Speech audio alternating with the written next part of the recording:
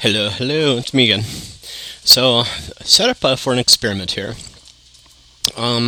Star Trek Discovery airs on CBS online at, what is it?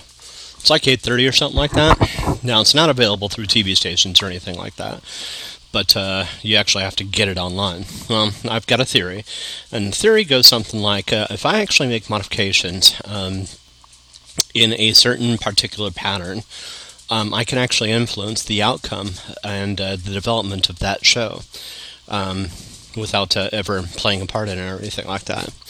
So here's the experiment. If what I'm theorizing, that I can actually, through the things I do with my computer, quite literally cause influence the Star Trek Discovery TV show itself. So what I've done, and I think it's going to be obvious, with the changes or the things I've done in order to influence this. Star Trek is a very, typically a conservative show. It's a little bit uptight in nature to some degree. So that's actually, why I think it'd be pretty easy to spot the modifications. One modification, not so much as the other one, but it'd still be a little bit too obvious. So what I've got here is I've got 5 different computers. Now, each computer, I've got one primary character, Dr. Brian Scott Gregory, named after yours truly, of course. The other 4 characters are Kenna Patel, Jackie Killian, Lisa Milet, and Rachel Brown. Now, Rachel's maiden name is Brown. She was married as a gooch, and oddly enough, gooch is considered a profanity in the Star Trek universe. Lisa Milet, Lisa was married to me. She was my second wife. So, I'm creating characters based on, former, people that I was involved with romantically, clearly. And Jackie Killing, we all know Jackie. Jackie's, the one that loved being naked most of the time anyways, and frickin' loved the girl as it was.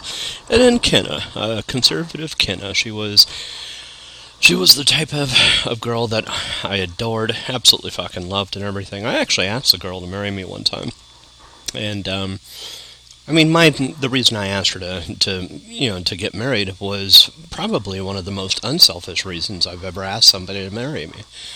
Typically I was married because, to some degree feared the loss of this woman or something like that. But,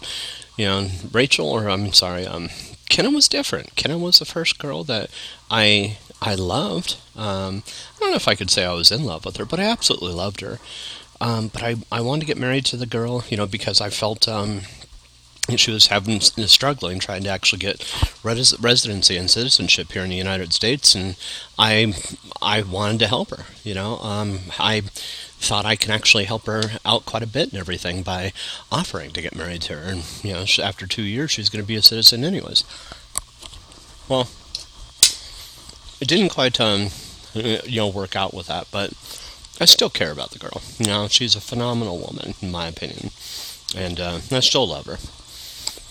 So, in any case, Kenna Patel, Jackie Killian, Lisa Milet, and Rachel Brown are the 4 women I've created avatars for in the Star Trek universe. Let's say this actually does eventually pan out and, turn out to be real. I've got women here that I've created identities for. The model themselves, they all look the same. So the ident concept is they're robotically based right now. And, maybe, just maybe, I might go through and make some modifications to the model at a later time and everything to reflect my memory of the woman. But, in any case, the experiment is this. 5 separate machines. 5 separate machines in which I've downloaded and installed the Star Trek Online nude patch. And what that does is selectively, if not for all characters, but for quite a few different female characters, they end up being bottomless or topless or both. It's It used to be ubiquitous. Now it's just very selective. Some costumes have it, some costumes don't. And I actually kind of like this better. Where not everybody's doing it. It's just a select few and everything. And what I've done is I've changed the outfit for the primary characters. For Lisa, for Kenna, for Jackie, and for Rachel. I've changed the outfits to to basically look like to be bottomless. And right now they're all dancing in a club. So, and it's just kind of the fun part. Is I've got this club and everything that I've got them dancing there. They're just more or less kicking back, and three of them are anyways. Rachel, for some reason, I'm having a hard time with the slowness in that machine, getting her to get to the Admiral to accept the final quest. At least I got her in the vicinity so I could try, to create a fleet. But the goal here, is twofold. Two experiments wrapped in one.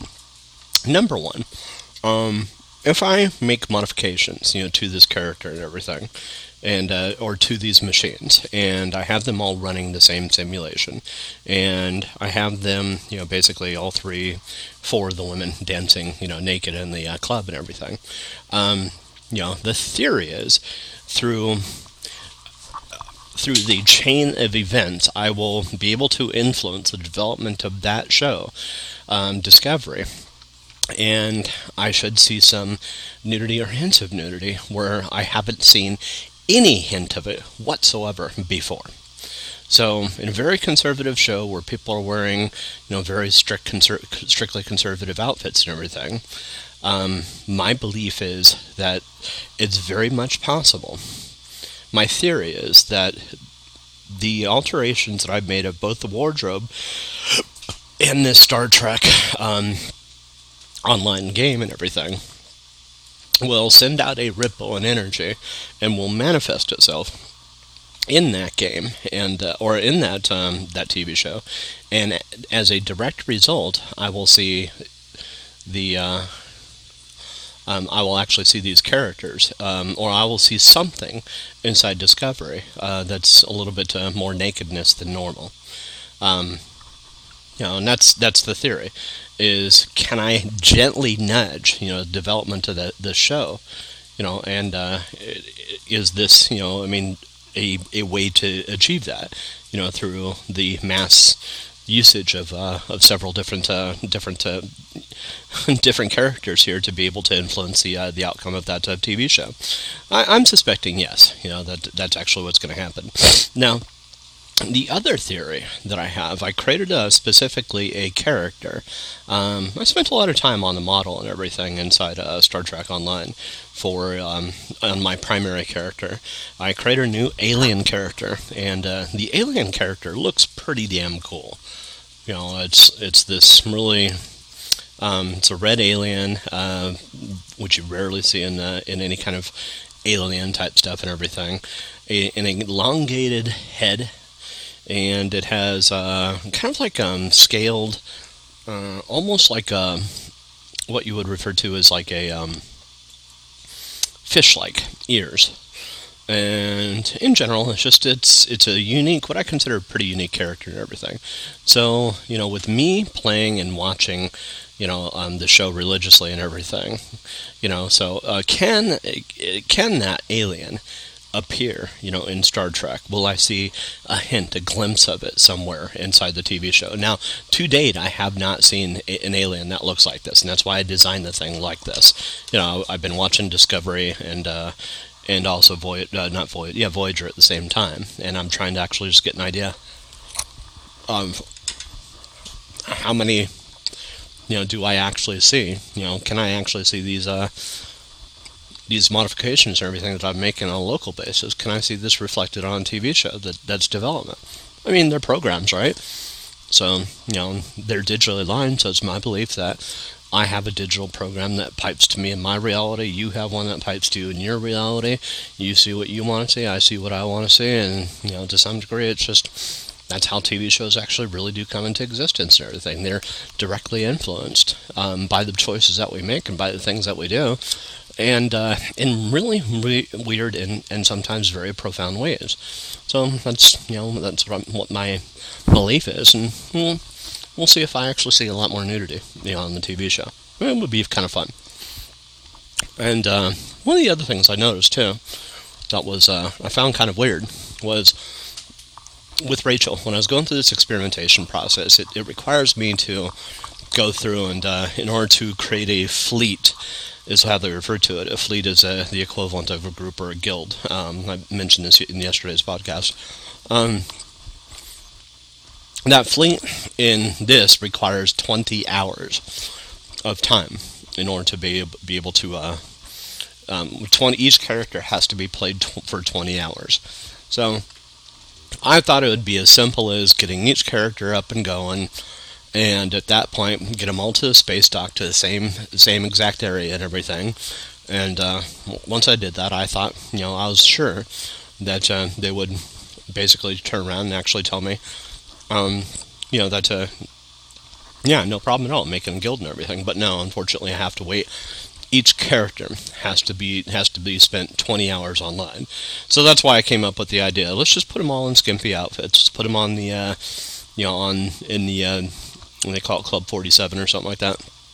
And just have them basically dance there on the dance floor and everything. Put them in, exact copies, replicas of the same outfit. And just make it appear like that they're my crew.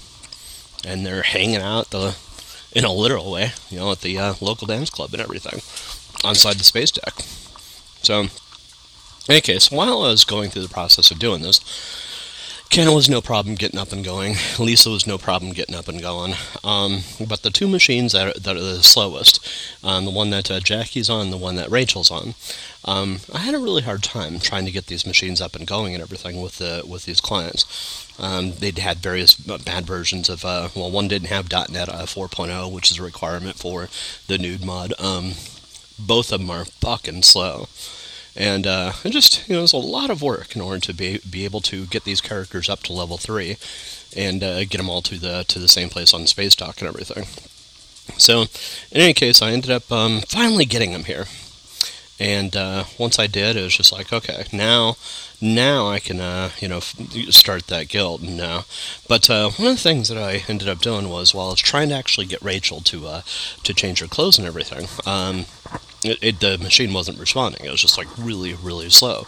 And the client is full screen and everything, so I'm sitting there trying fucking everything.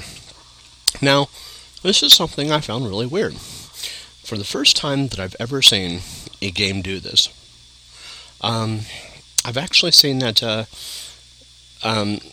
it buffered every single thing that I hit. You ever have an unresponsive application, and then all of a sudden you're trying to, get it to respond, so you're pressing all these keys and everything.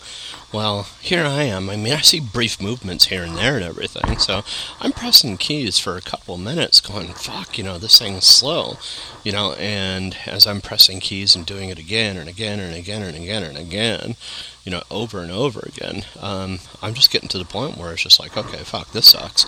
How am I supposed to get by this? So I figured, okay, it wasn't alt-tabbing out of it. It wasn't responded to Control-Alt-Delete.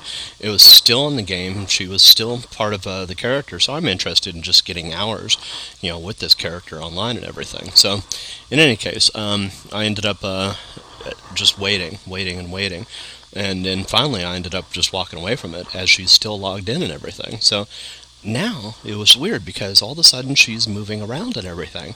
The game buffers everything. There's no keystrokes it doesn't accept. Now this isn't typical. Most games leverage Windows pumps, and if they lose a command or something like this, they it just, a lot of times it doesn't wait for it and everything. But this thing waits for every fucking command. Everything. So as it's replaying things, And I'm not shitting you when I say I must have entered probably about 500 different commands just playing around with the keyboard and everything, until finally I just walked away from the machine. Well, now all of a sudden I look back over it and it's just, she's running in circles, she's doing all these different things and everything, and it's just like, that's kind of weird. It's a really interesting, odd design for a character, for a game base, like this.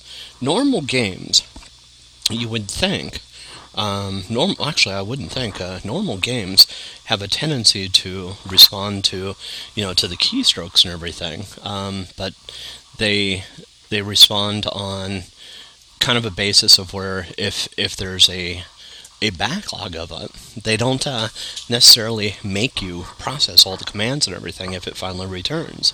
Well, this thing, in a literal sense, is just kind of weird game design. We'll put it this way. A lot of games have functions in there that actually sense when the system is blocked and everything. They have mechanisms which determine, time and time between commands and that kind of stuff. And, particularly with low frame rates and that kind of stuff, they have a tendency not to try to process too much and everything.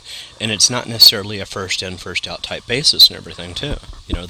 Most games have something referred to as a game loop, and that loop lets things actually process more or less at a certain particular frame rate, and that frame rate allows me to have a consistent experience and everything, particularly for slower machines.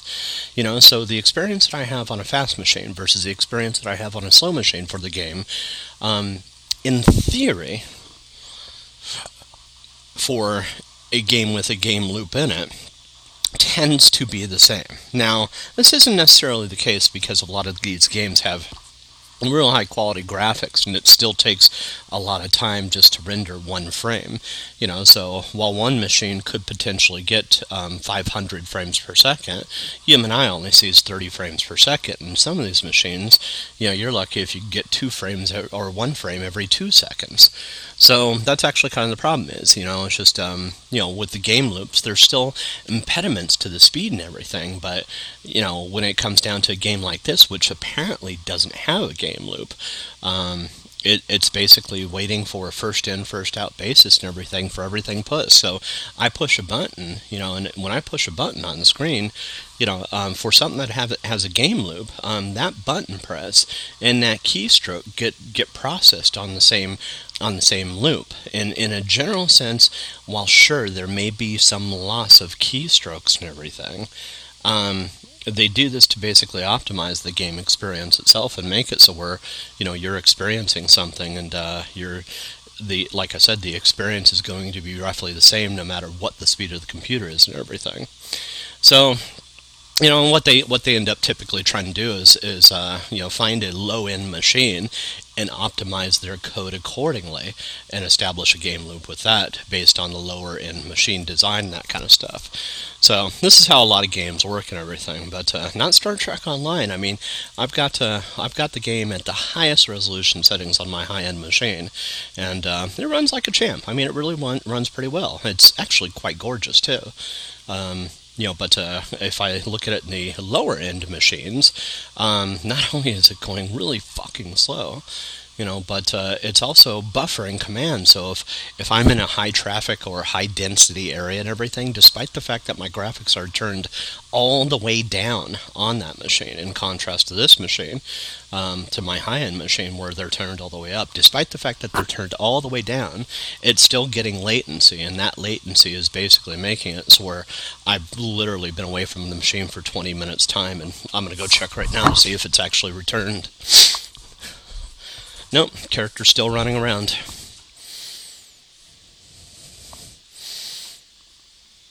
This is really fucking obnoxious. Decline. Decline.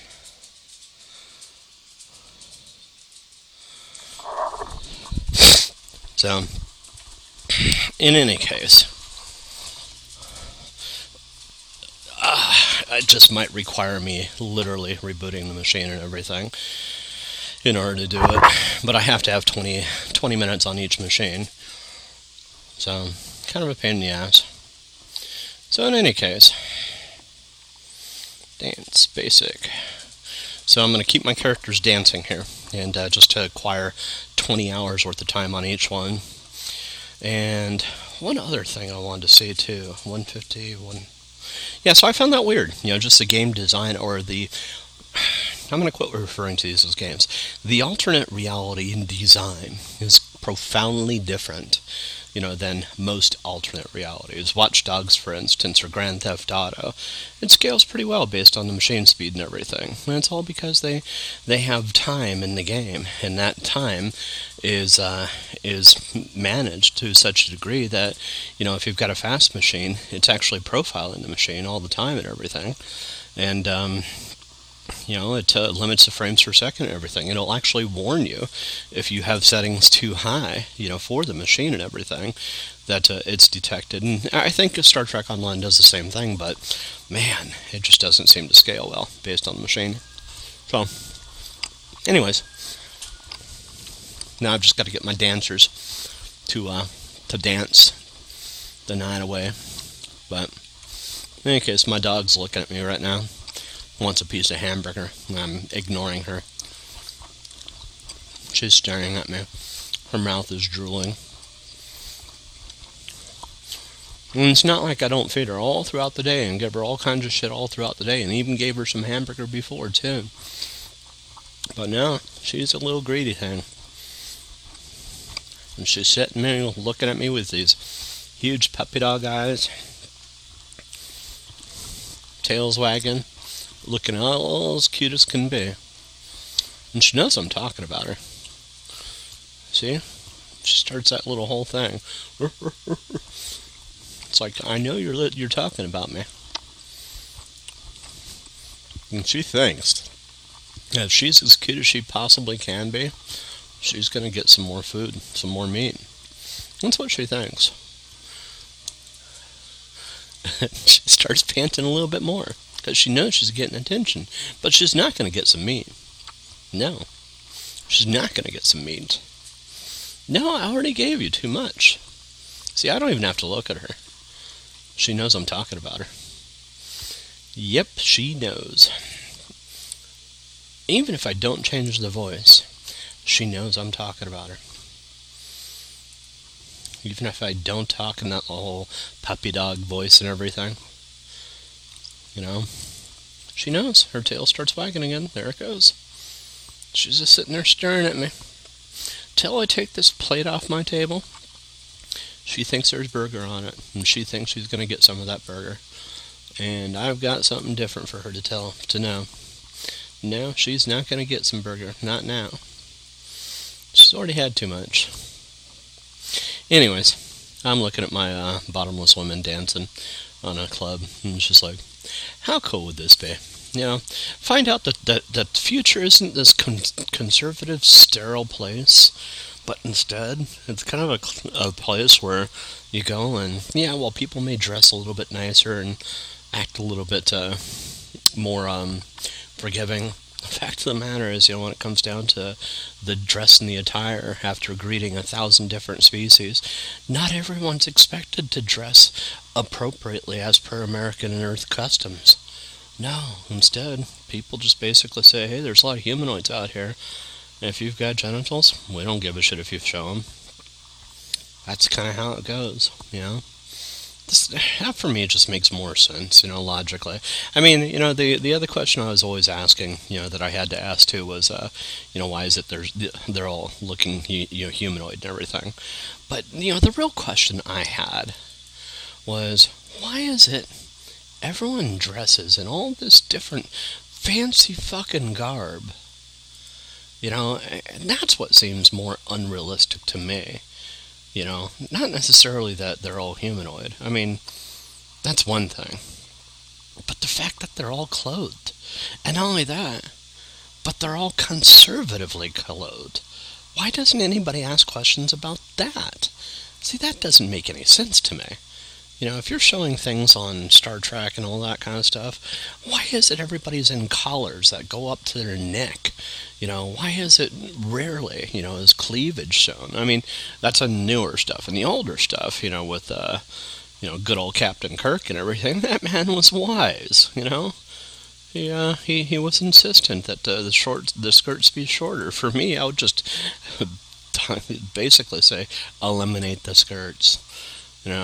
Have some fun with it, and at that point, just I don't know. So that's actually what I've done. I've got 3 uniformed officers that are dancing right now.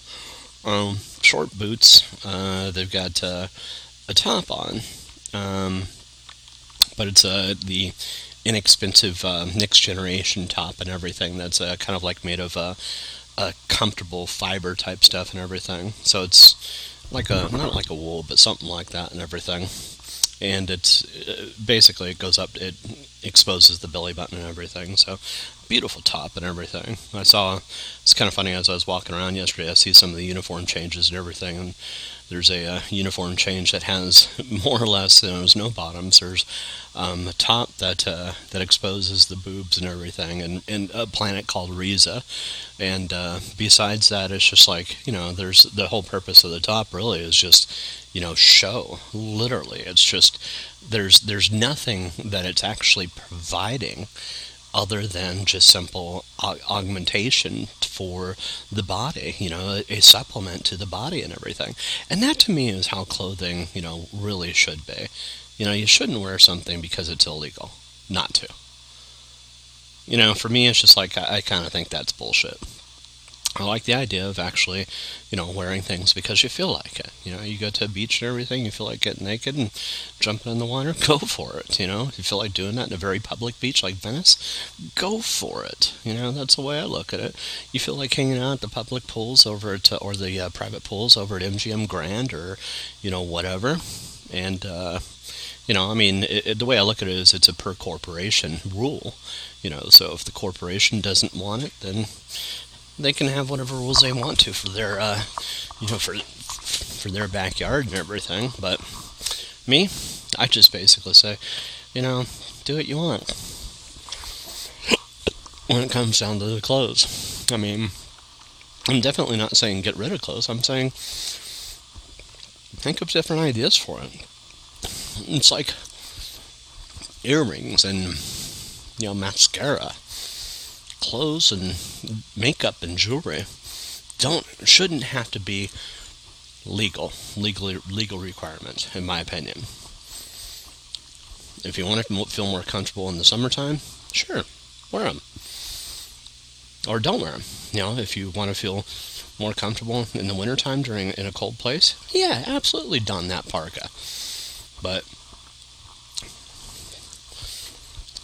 if you want to have a certain appearance while working in a business environment, go for it.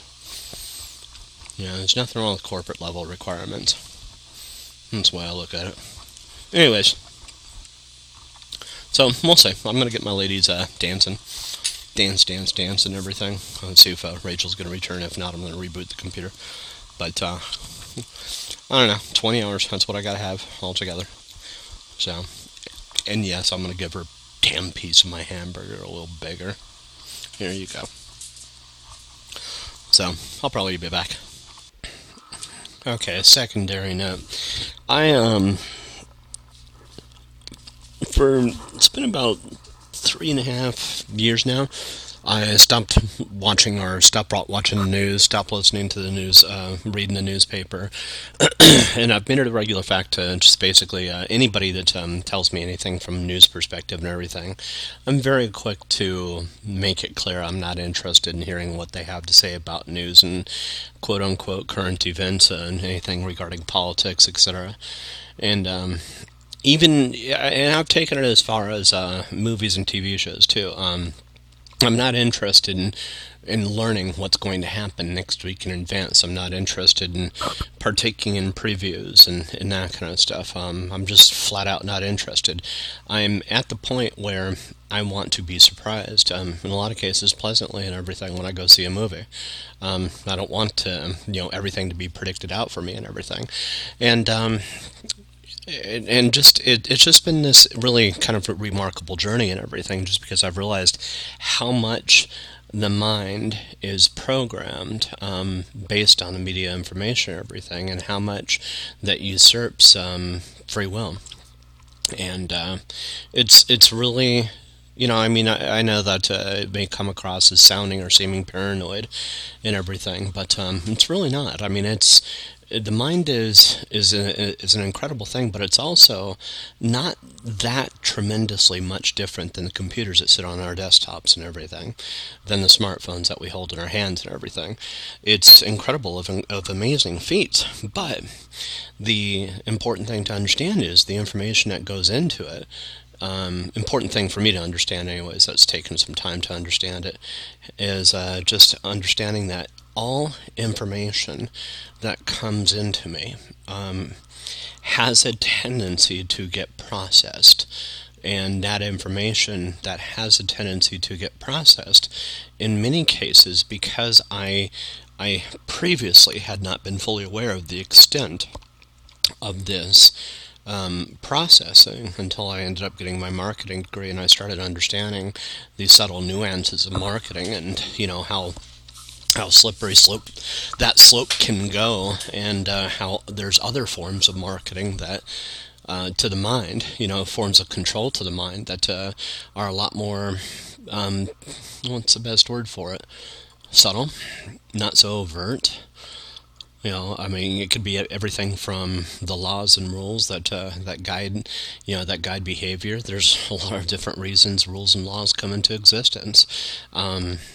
The police and why they do what they do in a lot of cases, and the threat and intimidation used by various police forces and military agencies around the world, including intelligence agencies as well, all the way to the shows and the movies that depict a lot of these things as well. In a general sense, it's I'm kind of I despite the fact that I've turned off news and that kind of stuff, I'm still kind of amazed at how prevalent pharmaceutical manufacturing and marketing has actually persisted, through the internet and also especially through TV and that kind of stuff. So, for me, it's just like I watch Orville. It's the only show that I watch on TV, and there's 3 commercials, that regularly air. One's for Taco Bell, the other one's for some form of pharmaceutical, and the other one's for insurance.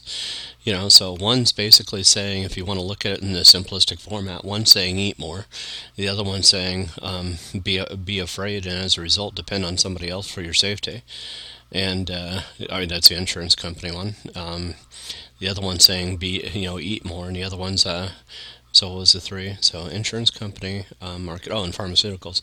And the other one saying that you can't take care of your own body, and as a result, let us take care of it for you. And it's just like, think about these messages, these mixed messages that are being sent, simultaneously, how much that fucks with the mind. I mean, the mind at rest, that's supposedly at rest. I mean, you've got very conflicting signals being sent. One saying eat more, the other one saying, you can't take care of your body, we should, and the last one saying, you should be afraid of everything. So which one is it? Is it, should we eat more? And, should we trust? I mean, that's the whole funny thing. It's just, with all these conflicting signals, which one do you choose? Or do you choose any of them?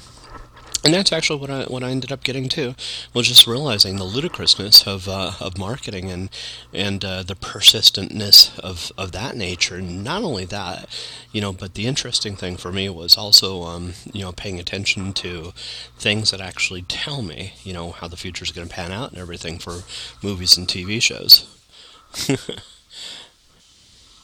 So, anyways, I quit watching the news and paying attention to all that garbage and everything about 3.5 years ago, and I was really kind of like, I have mentioned this before, surprised at how offended some people get when they can't discuss exactly what they want to discuss with you, or they can't talk however they want to talk with you. And it's just, it's really, it's made me understand human nature a lot more, and understanding that it's just like, wow, the in part, the exercising of free will also, comes with it the refusal to discuss certain subjects and everything with people. And, while I had done that before, nowhere near the extent of basically ostracizing people that, based on, the simple desire to talk about subjects I just don't want to talk about, and it's, it's an all the time thing too, so, and I'm not doing it to piss people off. I'm doing it just because of the fact that I'm tired of the same old information. It's the same shit all the time, a different name, a different identity, a different face or something like that. But, the fact of the matter is it's the same news, the same garbage all the time. So that's among the reasons I'm clearing it. Is it's clutter, it's just information. It's useless to me. It's not doing me any good, and I'm just simply, the big thing for me, I'm simply not enjoying it. So while it could be, it's not just the simple fact of it being repetitive. It's the simple lack of enjoyment I'm receiving from any of this, from this stuff that's of this nature and everything. Now, if I got better news and everything, if I got something that was truly entertaining or something like that, hell yeah. I'm certainly be paying more attention to that. And that's actually why I regard the fictional sources, more as news than I do the things that are actually labeled as news. So, now here's for me, the little step, though. The step is, taking a little step further and everything, I've also noticed from a predictive perspective and everything that that some things have a tendency to create thoughts in my mind. Now, if my mind is creating reality, that's something I already know and I already believe in. This feedback loop of information and everything has a tendency to persist a reality that has not been created yet through influences that are external to me, particularly influences that are actually claiming to be in the future. So, for instance, I haven't seen a movie yet. Now, that movie itself, while before I may have thought that movie is complete when I go to see it at the motion picture place or at the movie theater or something like that, or when I download it. My belief was, because it had been marked as being completed, at least in news sources prior to then, that the previews that I was seeing was for a completed movie, and I wasn't really giving anything away other than indicating what's actually going to be happening in the movie, believing that this static thing was already complete by the time I went to go see it. That's an incorrect assessment. Absolutely incorrect, and here's why.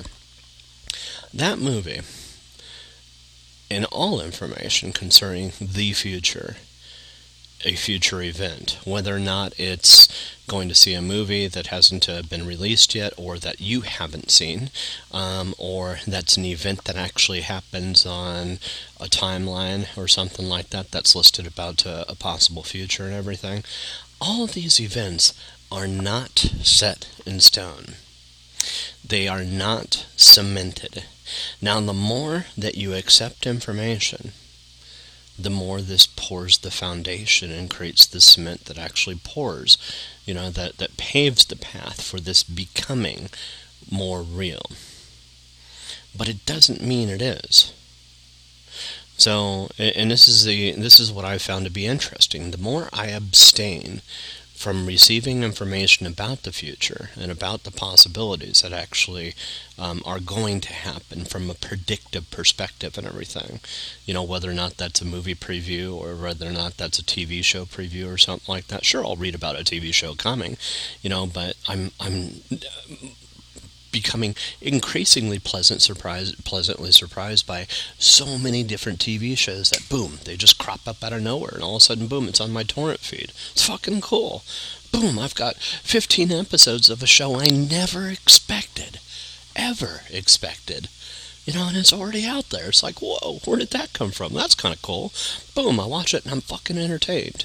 Well, the same thing holds true for a movie. I've been finding that if I don't pay attention to the previews, and I intentionally don't listen to any of the rhetoric about it, and I intentionally isolate myself away from the quote-unquote predictive information, about where this is heading and everything, and what's going to be happening in something. At that point, I'm finding myself more and more pleasantly surprised by the outcomes and by the entertainment that I've been presented, in contrast to how things were before. Now, at first I thought this was just better entertainment, right? I mean, it's easy to rationalize this away and basically say, no, it's not about me, it's about, the industry is starting to look up. No, it's not about the industry, dummy. It's about the simple power, of just basically understanding predictions and what those predictions are actually doing. When you predict something out, that creates momentum for the mind. It influences the mind.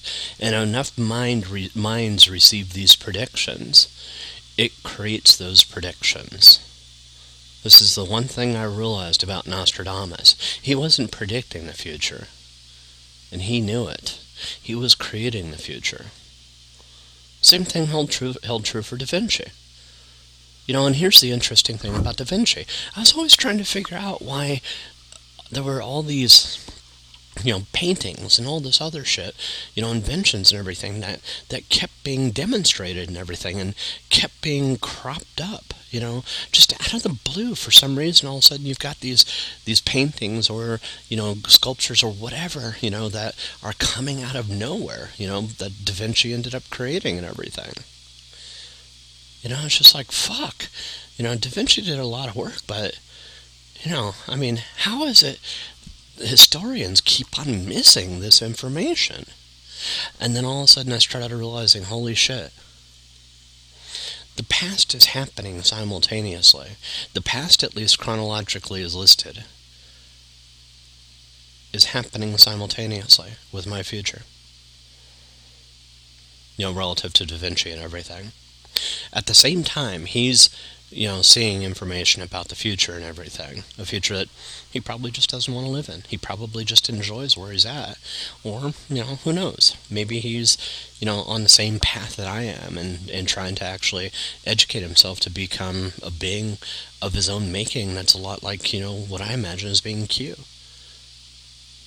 And for me to be able to meet Da Vinci firsthand and shake the guy's hand, hell yeah, that would be fucking cool. There's a couple of people I'd like to do that with throughout history. Da Vinci's absolutely one of them. And to actually be considered in the same league with a man like that, it's kind of like saying, it's Da Vinci or Bill Gates or was it Einstein? For me to be able to be considered in the same league as these men, it's fucking fascinating. I mean, it's thrilling. I know it's possible. I mean, that's the weird thing. With what I've discovered about reality and the way I've learned how it functions and everything, I know that the things I've come up with and I've come to observe and everything are no less profound, at least from a scientific perspective and everything, than what Einstein's presented, what Galileo's presented, what Copernicus has predicted and everything, or has put out there. Each one of these, I know. So here's the thing. I know that I'm in the same league with these people and everything, but I had not known before that the future, from any perspective, is never set in stone. So anything I watch in the future, even though I may be given information about it, that information does pour to some degree a foundation for it. But you could start, and that's actually what I'm in the process of doing, is loosening the foundation of that information. It's just basically saying, hey, unfortunately I did watch an Avengers sneak preview or, ad for Avengers, but I've been so unhappy with the Avengers, with the exception of this last one, where, what's his name ends up annihilating half the galaxy. Well, I'm definitely kind of curious now, but here's the thing. He was so successful, unusually so, and the only part that I actually liked about it was unexpected, an unexpected ending. Everything else in it was just like children crying and everything. Well, I want to see something more fantastic, more entertaining, more thoughtful, more inventive, more, Iron Man, and, with Robert Downey Jr.'s capacity for acting and for embracing the character. He's alone. He's in space. He's literally, breathing what he thinks is his last breath of air. And this is actually the only ad that I saw. And something happens. What happens? Something clearly is going to return him back to Earth and everything, and they're going to go through and start to discover things. But what? What is that? And the same thing holds true for Ant-Man.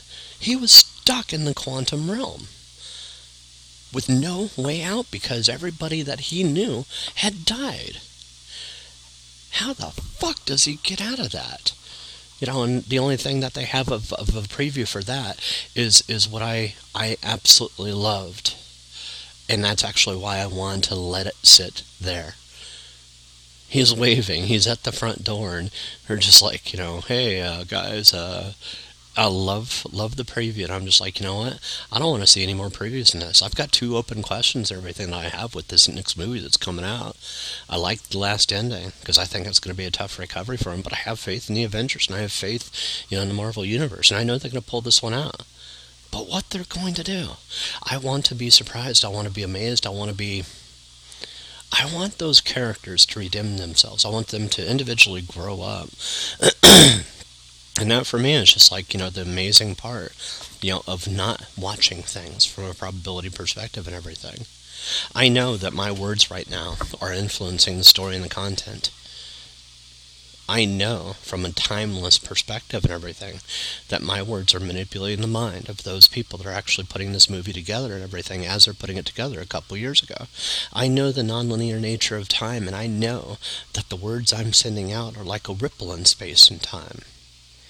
Much like when you drop a pebble in a pond and that ripple ripples out in any number of different directions in an uncontrolled way, but in a very predictable way. But that's the difference between time and space. Space, it ripples out. But in time, it ripples out in very predictable ways as well. You just have to know how to actually read those predictions and understand. Understand yourself and where you fit in with all of that. What's your power? There's a character called the Storyteller. He's a superhero, but he's somebody that actually works behind the scenes. Most people don't know about him. He's in the Marvel Universe. He's briefly mentioned in everything. DC Universe briefly mentions him as well. And he's, supposedly one of the strongest superheroes that ever existed. But most people don't know about him because he's constantly rewriting time with his stories. The way he tells his stories and everything, nobody catches on to what he's doing. He interweaves them. He interweaves them with his own life. Now, the interesting thing is The Flash ended up demonstrating this guy. It's the TV show and everything, just a couple weeks ago and everything. He presents a book, and he's at this point asking the people in The Flash, what the...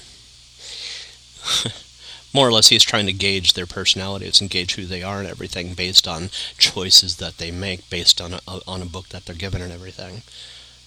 He's not judging them. He's just basically trying to understand their personalities better through the choices they make.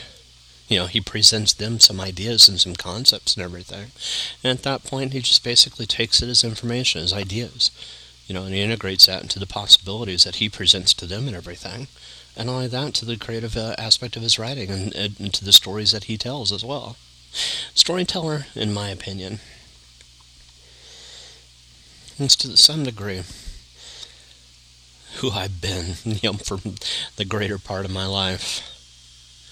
There's a fantastic movie called The Invention of Lying. And it's about, it's got Jennifer Garner in it, and it's about and Ricky, Gervais. Now, Ricky has a crush on Jennifer Garner, and looking at the two, Ricky Gervais, he's pudgy, but he has a fantastic fucking personality. He's just a character. It's not that he's egotistical, it's just that he's an interesting dude. He's ego. He's got a big ego, but it's rightfully so. He's just an interesting man, and very, what I consider to be he's a living, breathing, interesting character. It's kind of like similar to Drew Carey, maybe a little bit more magnanimous than Drew Carey himself. Similar to somebody like oh, what's his name? The guy that died, Chris Farley, without the obscenities, without the whole. I can't compare him to that, but he's similar in nature to him, without being as obscene as him. He's more sophisticated without hesitation and everything. So I thought the two were actually a good fit in the TV show. Now, she wanted to go out with a dude that looked exactly like her, only he was male, and they had this idea notion of perfect children and all this other stuff and everything. And while it was an analytically, rationally landed on decision for her relationships and everything, the fact of the matter was she wasn't happy. In fact, the whole city and the whole damn town wasn't happy with anything that was going on, because everything they were doing was completely rationally based and everything. And not even rationally, but it was based on, quote-unquote, the lie or the truth. You can tell somebody that they're fat and pudgy and everything just because that's acceptable. That's just, what you do with people and everything who are fat and pudgy. You tell them outright that they are. You don't consider it to be an insult. You consider it just a statement of truth. There's just that was the whole interesting thing, is about the whole concept about the movie was everybody tells the truth all the time until all of a sudden Ricky Gervais, he wants the woman. And he wants the woman so bad, that Jennifer Garner, that he starts telling stories. And the stories that he tells are basically of this being that's higher than him, that's greater spirited than him, that has more capabilities, more possibilities, and everything. Well, me, that's how I look at Q. Q is that to me as well. He's, a creature of being, who I do not doubt has actually gone and on to other things, since what I've seen and everything. And is this being an idea and concept of God? Absolutely. Absolutely. Does it mean I believe that I'm not God? No, not at all. It means I'm following in the footsteps of a man, that had godlike powers and everything. But I've also realized that it's tangible, it's rational, it's within my possibilities and my ability to be able to relate to and to be able to get to. Well, in Ricky Gervais's world, they believed this whole concept of God and this whole existence and everything was absolutely real, because they believed anything that and everybody said was the truth. And as a result of him talking about this, it was true. And it leads to him becoming a prophet and to him becoming this being or this person that everybody relied on for word about this being that defied their own imagination and capabilities to be able to exist out there and everything, until finally he's actually called out on it, and somebody realizes, wait a second, these are this thing, what is it he's doing? He's mentioning an untruth, something that's just not true. How is that, how is that possible? What is that? And at that point, it's called the invention of lying.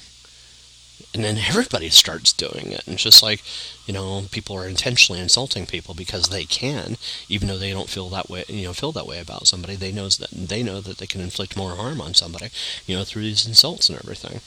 But ultimately, he, kind of comes clean and he says, I don't know if something exists. And he goes, I'm just being honest with you, outside of me, and outside these capabilities. He goes, I only mentioned it, just because. And he goes on to explain how he truly did admire, Jennifer Garner. Well, it's like me with Rachel, and like me with Jackie. Here I am, being given more or less, and also, Kenna. I'm being given options, for me in my life and everything.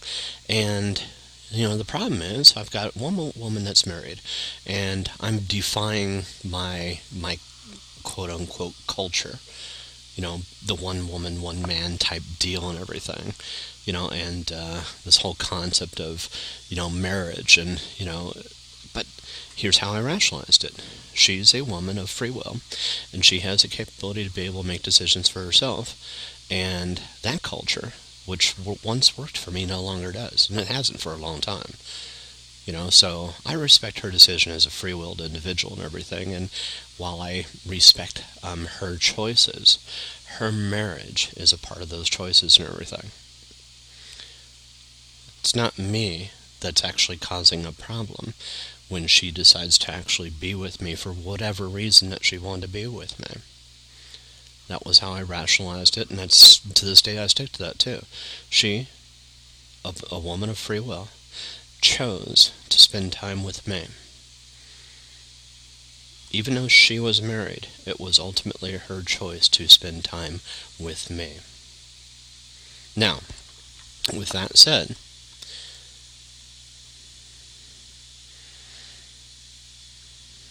the invention of lying.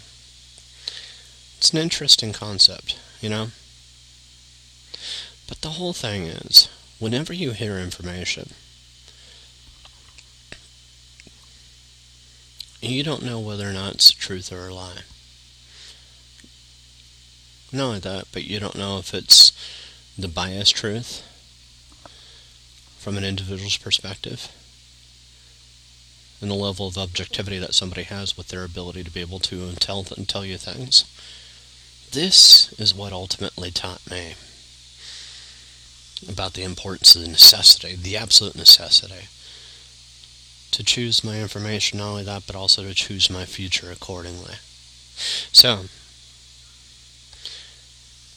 unfortunately, what brought all this up was I just happened to be going through, I get this Quora digest. It's just really fucking annoying and everything, and I'm going to discontinue it, just because I just ended up going to it, and all of a sudden, how do I get to the link and everything?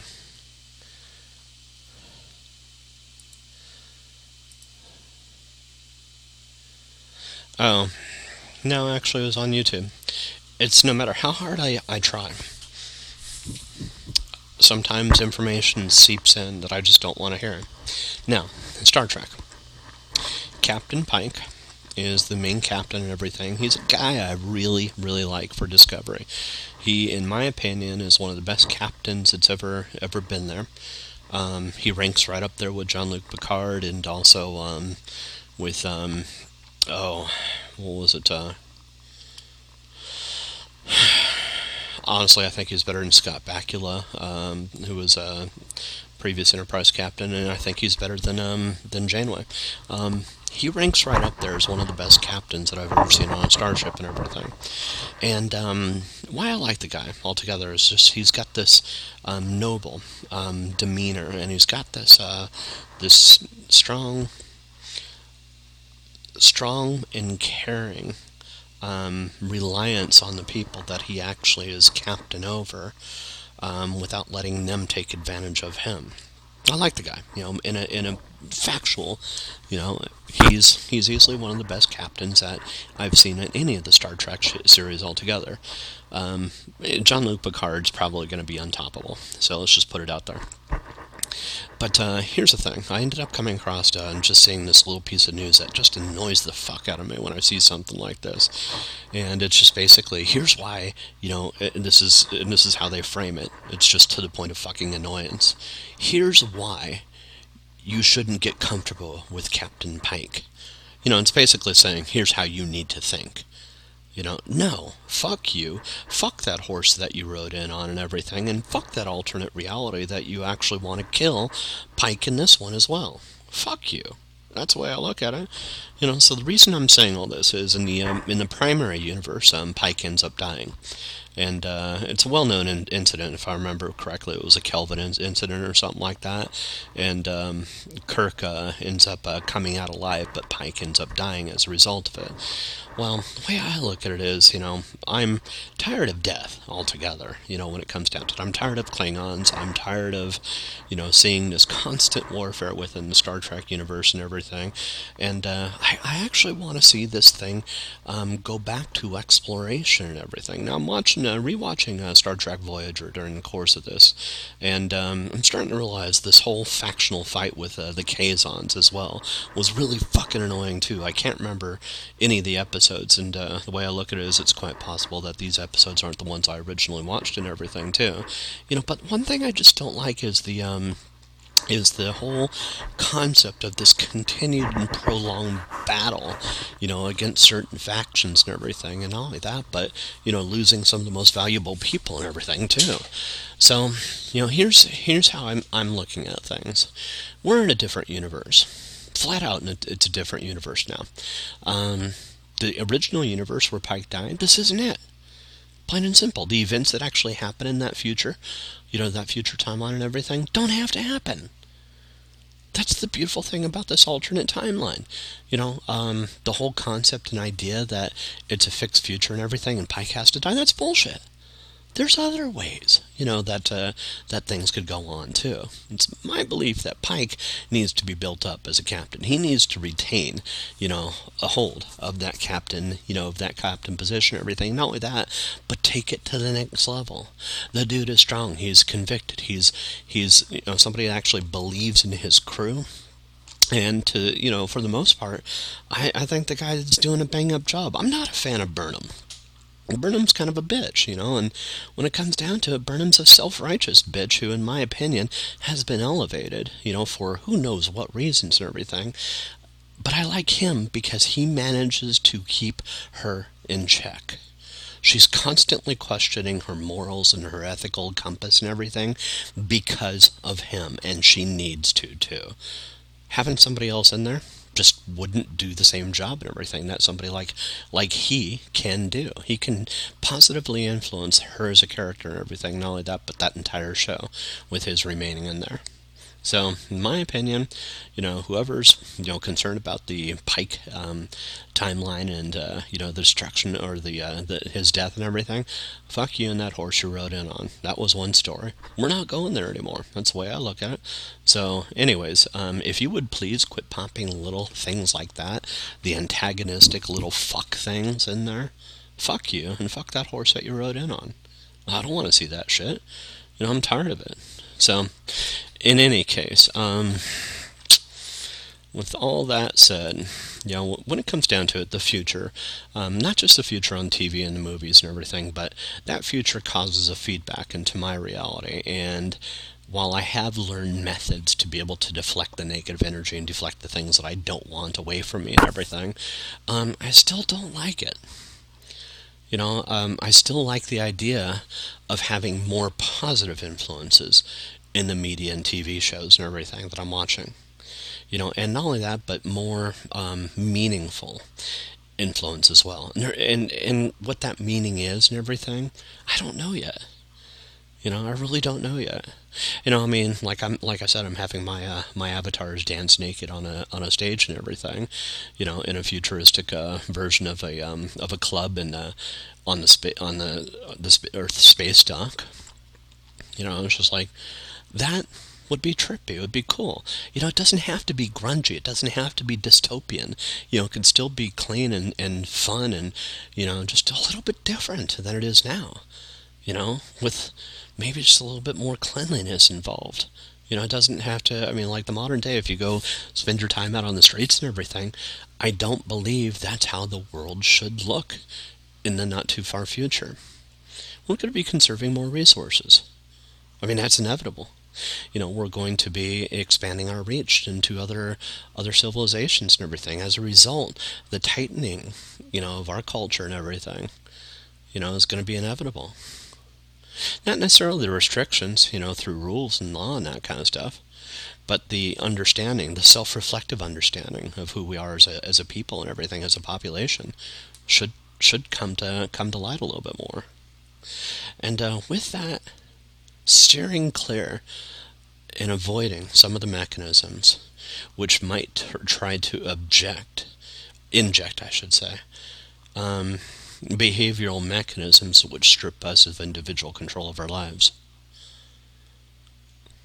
things such as drugs, things such as firearms, things such as, immediate, strong threats like that, things such as terrorism, things such as, the list goes on of things that basically want to teach you to believe that the world's unsafe, and it's, not a place that you're ever going to be safe in unless you actually depend on somebody else or something else, for that safety. I call bullshit on that.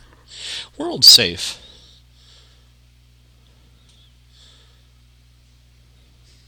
And it's safe for other reasons, not because we're, the perceptions of threats. But, in any case, I gotta go see if the other computer's up and going and everything, so... 9:18, is it gone yet? It's taking fucking forever. Okay, they're still dancing. Oh yeah, she's up finally.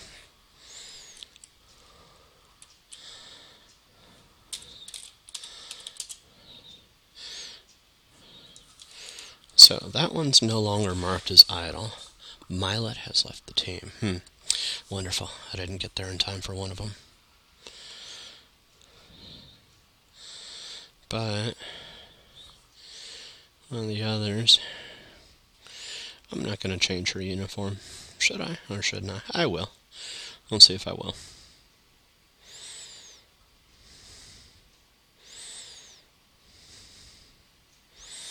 So, anyways.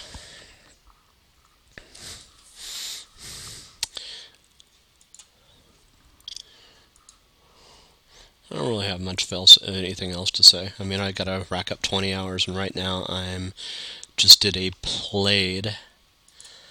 And it's getting me dancing a little bit. And it says, I currently have 9 hours and 7 minutes on this one character, so it's one of the newer characters. So I'm no longer marked as idle. Keep her going as long as I possibly can. 8 hours on this one. So I spent an hour offline on this. So the key is just making sure that I stay logged in with these. And it marks you idle after half an hour, it boots you after an hour. So that's kind of the pain in the butt. How is it I go about doing that?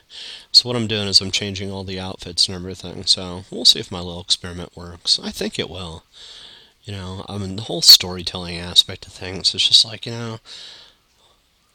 everything is comprised of stories, and to some degree there's some people in the future that are actually trying to shape the future based on their past, and based on the linear history that they received and everything, which to some degree pours the cement and reinforces the walls of my future, making it so where I have a little bit less control over it.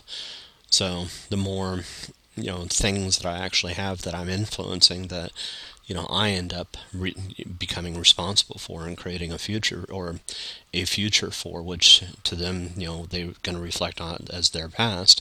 I've also started realizing that I have to either make and expand the possibilities in my future to expand the potential dependencies on me, which in effect will make it so where any number of different possibilities can arise from this moment moving into the future, which inevitably makes it so where any choice I make becomes the right choice. I know that's a little bit obtuse, so I'll think of a better way to explain that later. But basically what it means is, in Terminator, one of the things that they say over and over again is the future is unwritten.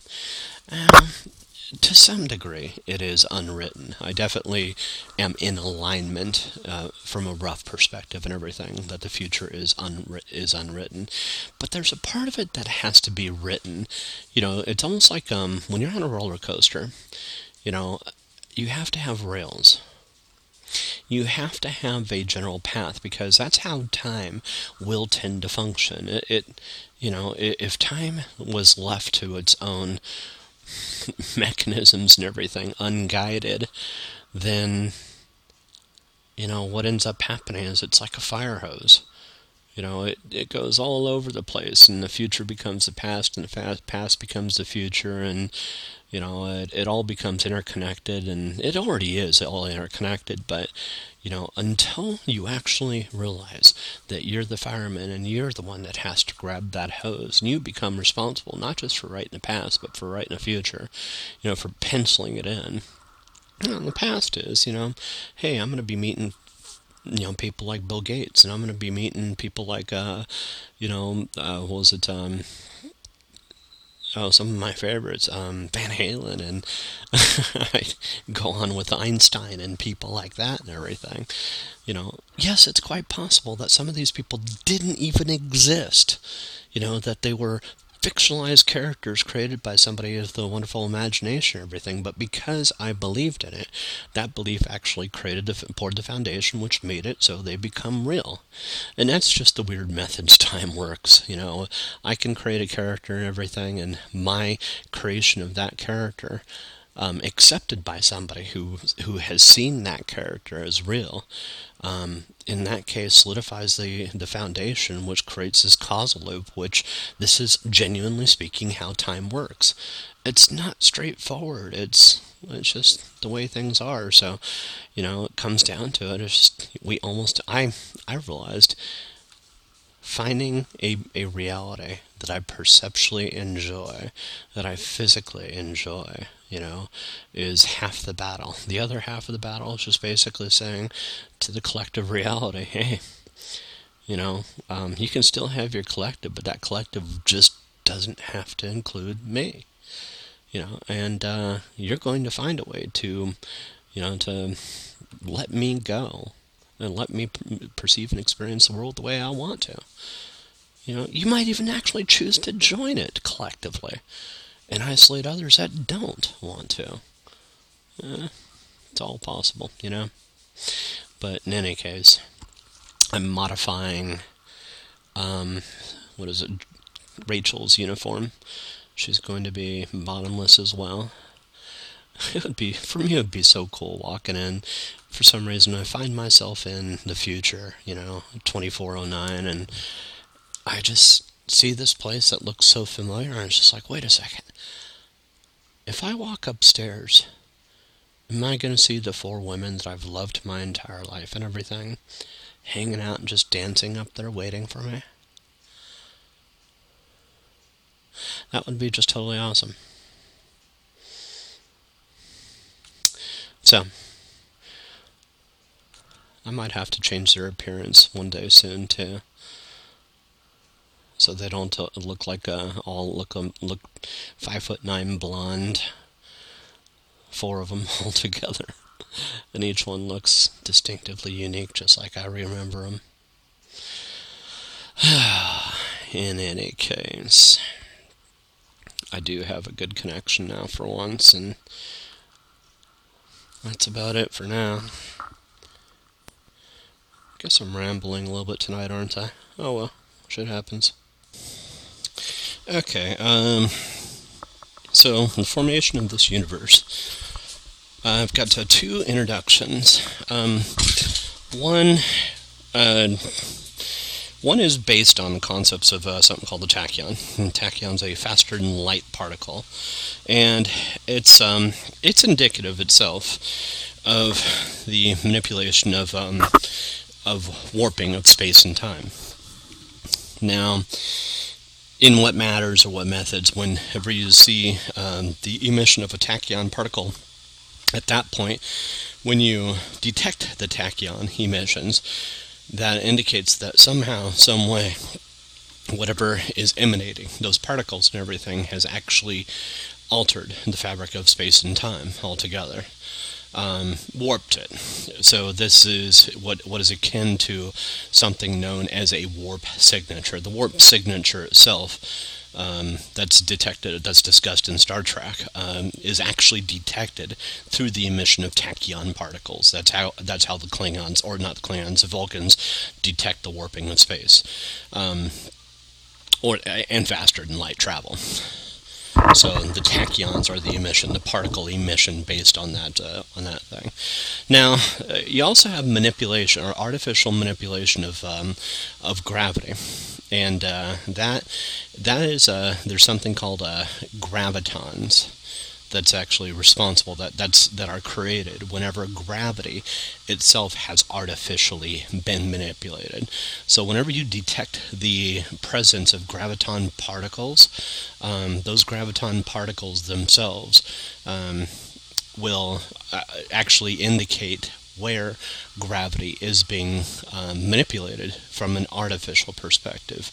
Now, there's going to be some natural emissions, but when you actually gauge the natural emissions of graviton versus an artificial manipulation of gravity, you'll definitely see an increase in the emissions of graviton particles and everything through artificial mechanisms and everything. And the same thing holds true for tachyons. So there's an innate. It's like cosmic radiation. It's like microwaves. There's an innate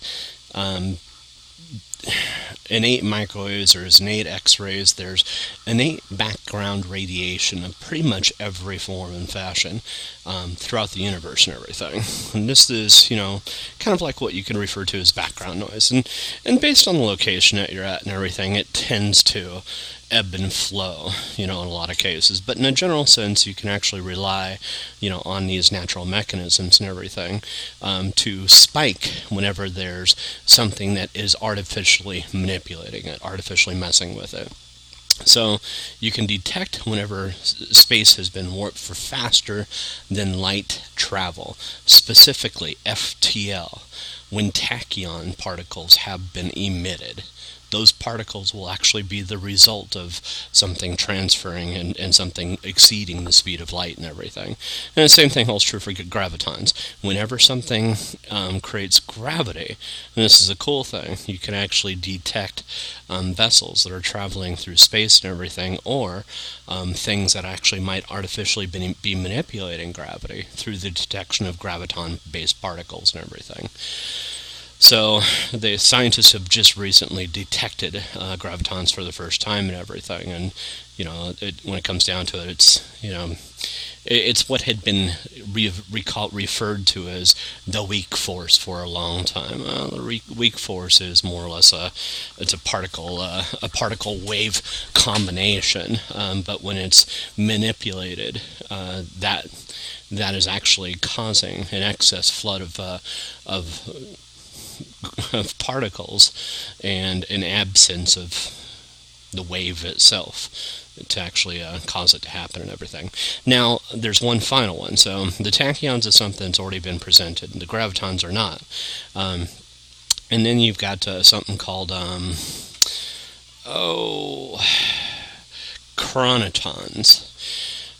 Now, chronotons are very, very important, particularly for intelligence agencies and for countries that are actually trying to manage their culture and preserve the cultural growth of their country from any temporal perspective. So let's say you're in the year 1918 and you're listening to this somehow. Maybe you've got a radio broadcast that you're receiving things from the future.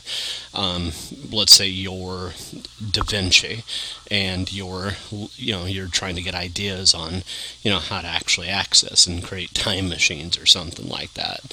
Maybe you actually want to go discover one. Maybe you're Stephen Hawking and you're in the past, and maybe you've and again, the past is all relative. To me, it's just a preferred location temporally that you actually want to live in. So that's how I look at time now. Time is more or less the specific location of which you enjoy, and you prefer engaging in from a living perspective, for whatever reason. You can be living in that certain space and time and everything just because, I don't know, maybe you like the 1300s, maybe you like the 25th century, maybe you like living in a post-apocalyptic world, maybe you're a storyteller and you're intentionally choosing bizarre places to call home simply because, simply for the inspiration. I've certainly seen that, and then what's his name? Sam Hunter, whatever the guy's name is, he chose a really fucked up zombie reality to actually, live in. Well, the guy's safe, I mean, he's participating in just basically, that's a life that he's chosen and everything. It's kind of like me. If I chose a Terminator world to live in, Terminators wouldn't bother me, even if they invaded this world and everything, they wouldn't bother me. It'd be part of the story, so that's actually the one thing I've realized is just like, as a storyteller, as somebody that actually is both responsible for creating and developing, creating new stories and developing existing stories and everything, a part of that journey is also being relatively immune, to the effects of other people's that are telling stories. We like each other in a general sense, no matter how fucked up you may be. We're, to some degree inspired by, the perverse. I mean, look at Stephen King. I love the guy for fucking years. I love the guy. I still do. I like some of the guy's stuff and everything. The guy's demented, though, and that's the whole thing. I appreciate it. Hell, my culture's appreciated. I've appreciated it. So that's the whole thing. It's just like, to some degree, it's the funky, it's the offbeat, it's the whacked, it's the truly mind-fucked, that are the ones that are responsible for creating, and that's kind of the reason I have no qualms about basically sexualizing and focusing on a naked world and everything. It's just like, what, screw y'all. I like the idea of a hedonistic, world, but on the other hand, nothing like I've ever seen before in media. But, so anyways, chronoton particles. Whenever time has been altered and manipulated artificially, there is an emission of chronoton particles. Now, chronoton particles are naturally detected with massive objects. So massive objects, whether or not you're talking about a black hole, you're talking about a star, most planets, most of these objects will naturally emit chronotons. And the reason that they do this is because they are, at the same time, mass creates gravity. It also distorts time itself. That's seen through, through the relativity, Einstein's relativity, and basically looking at clock temporal differences and everything for a clock that's actually moving at ground level versus a clock that's moving at, in orbit and everything. You see a displacement with time and everything, and there will be naturally emitting chronoton particles that'll actually demonstrate more or less where, and this is actually one way to detect whether or not a planet is real or not. So there's holographic planets. I don't know if you're familiar with those. It's basically a shield that's put over a planet or put over something, and it leverages. In some cases, it could just be put over a ship to make it so where people, might come there, and all of a sudden, lo and behold, there's a whole bunch of pirates that are inside. They're just, capturing your data and everything, or capturing whatever it is that you have to bring and everything. They create the planet, and it's the equivalent of a honey, what is it, the honey pot, if you're going to talk about computer science type stuff and everything, but in a general sense, it's hard to fudge chronoton particles. Exceedingly difficult, so much so that it actually takes the creation of the development and creation of a time travel device, a temporally manipulating device and everything, in order to achieve that. So by the time that you wind up doing that, and let's say you're leveraging a planet and it's a holographic planet, and it's not, for all intents and purposes, what's inside isn't one and the same as seen from the outside. Well, it's an easy way to detect whether or not a planet is through the emission of chronotons.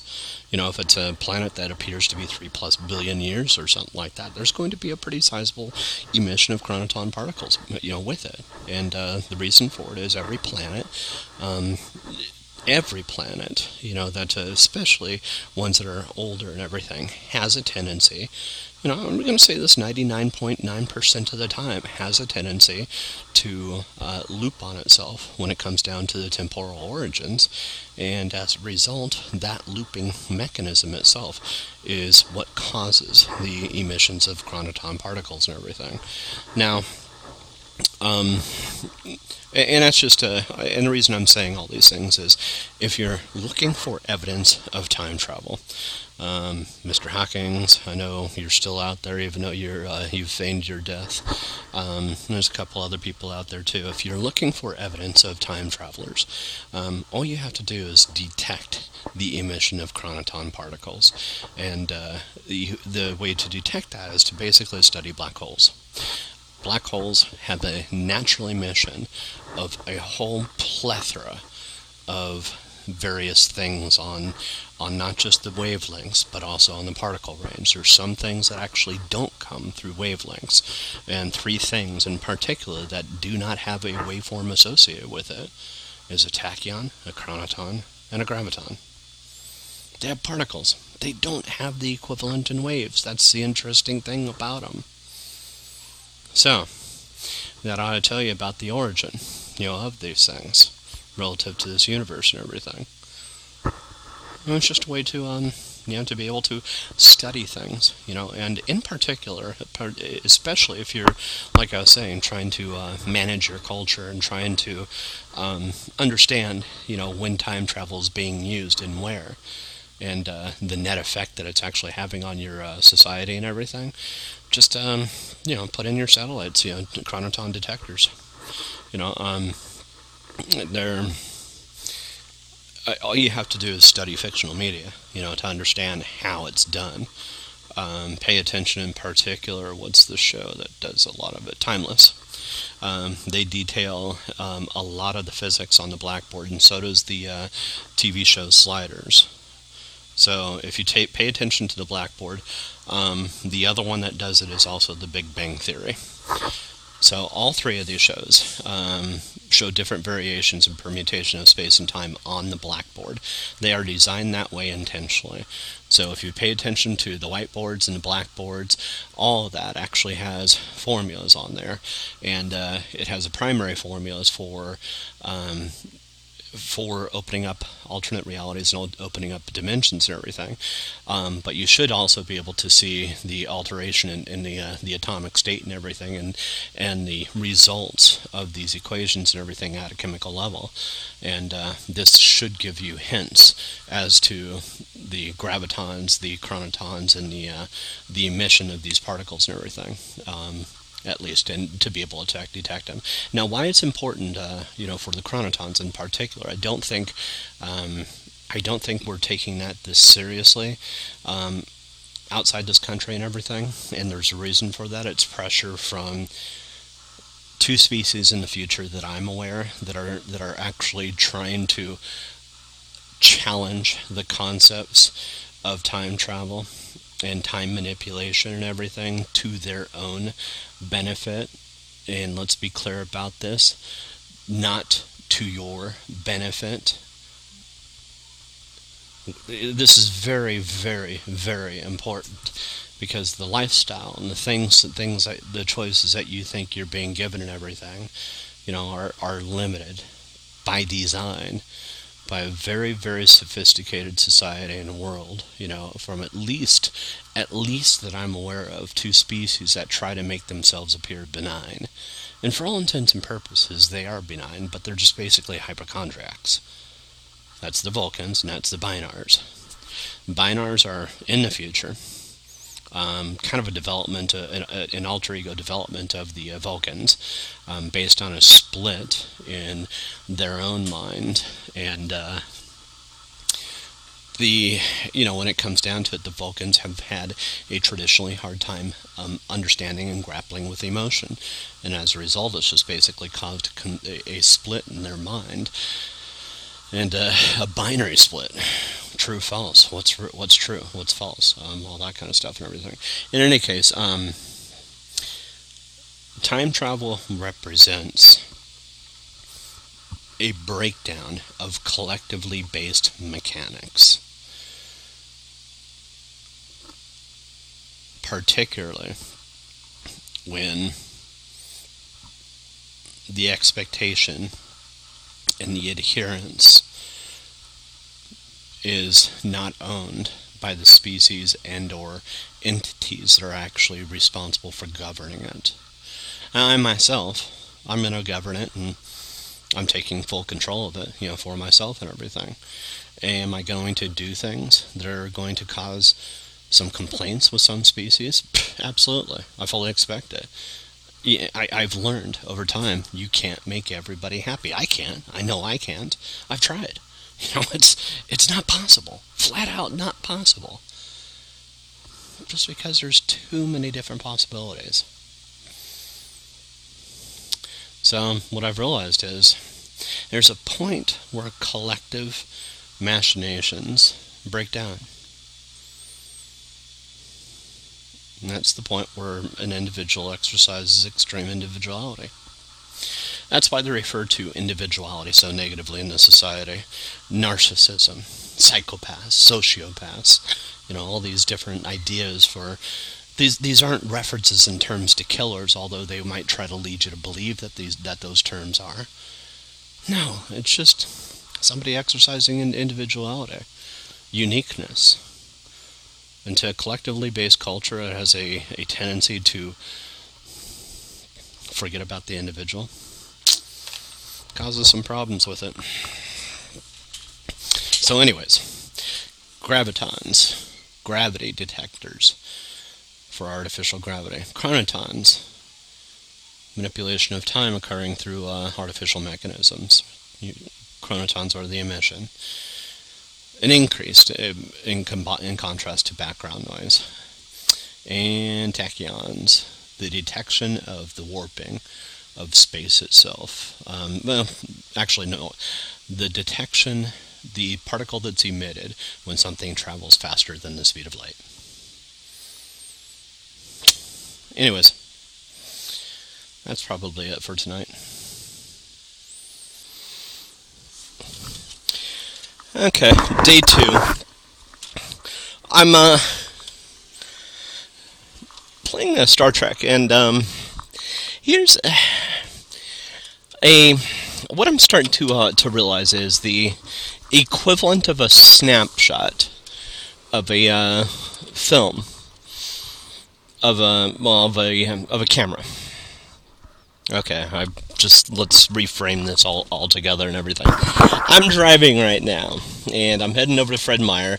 I'm going to pick up some stuff to make some pudding.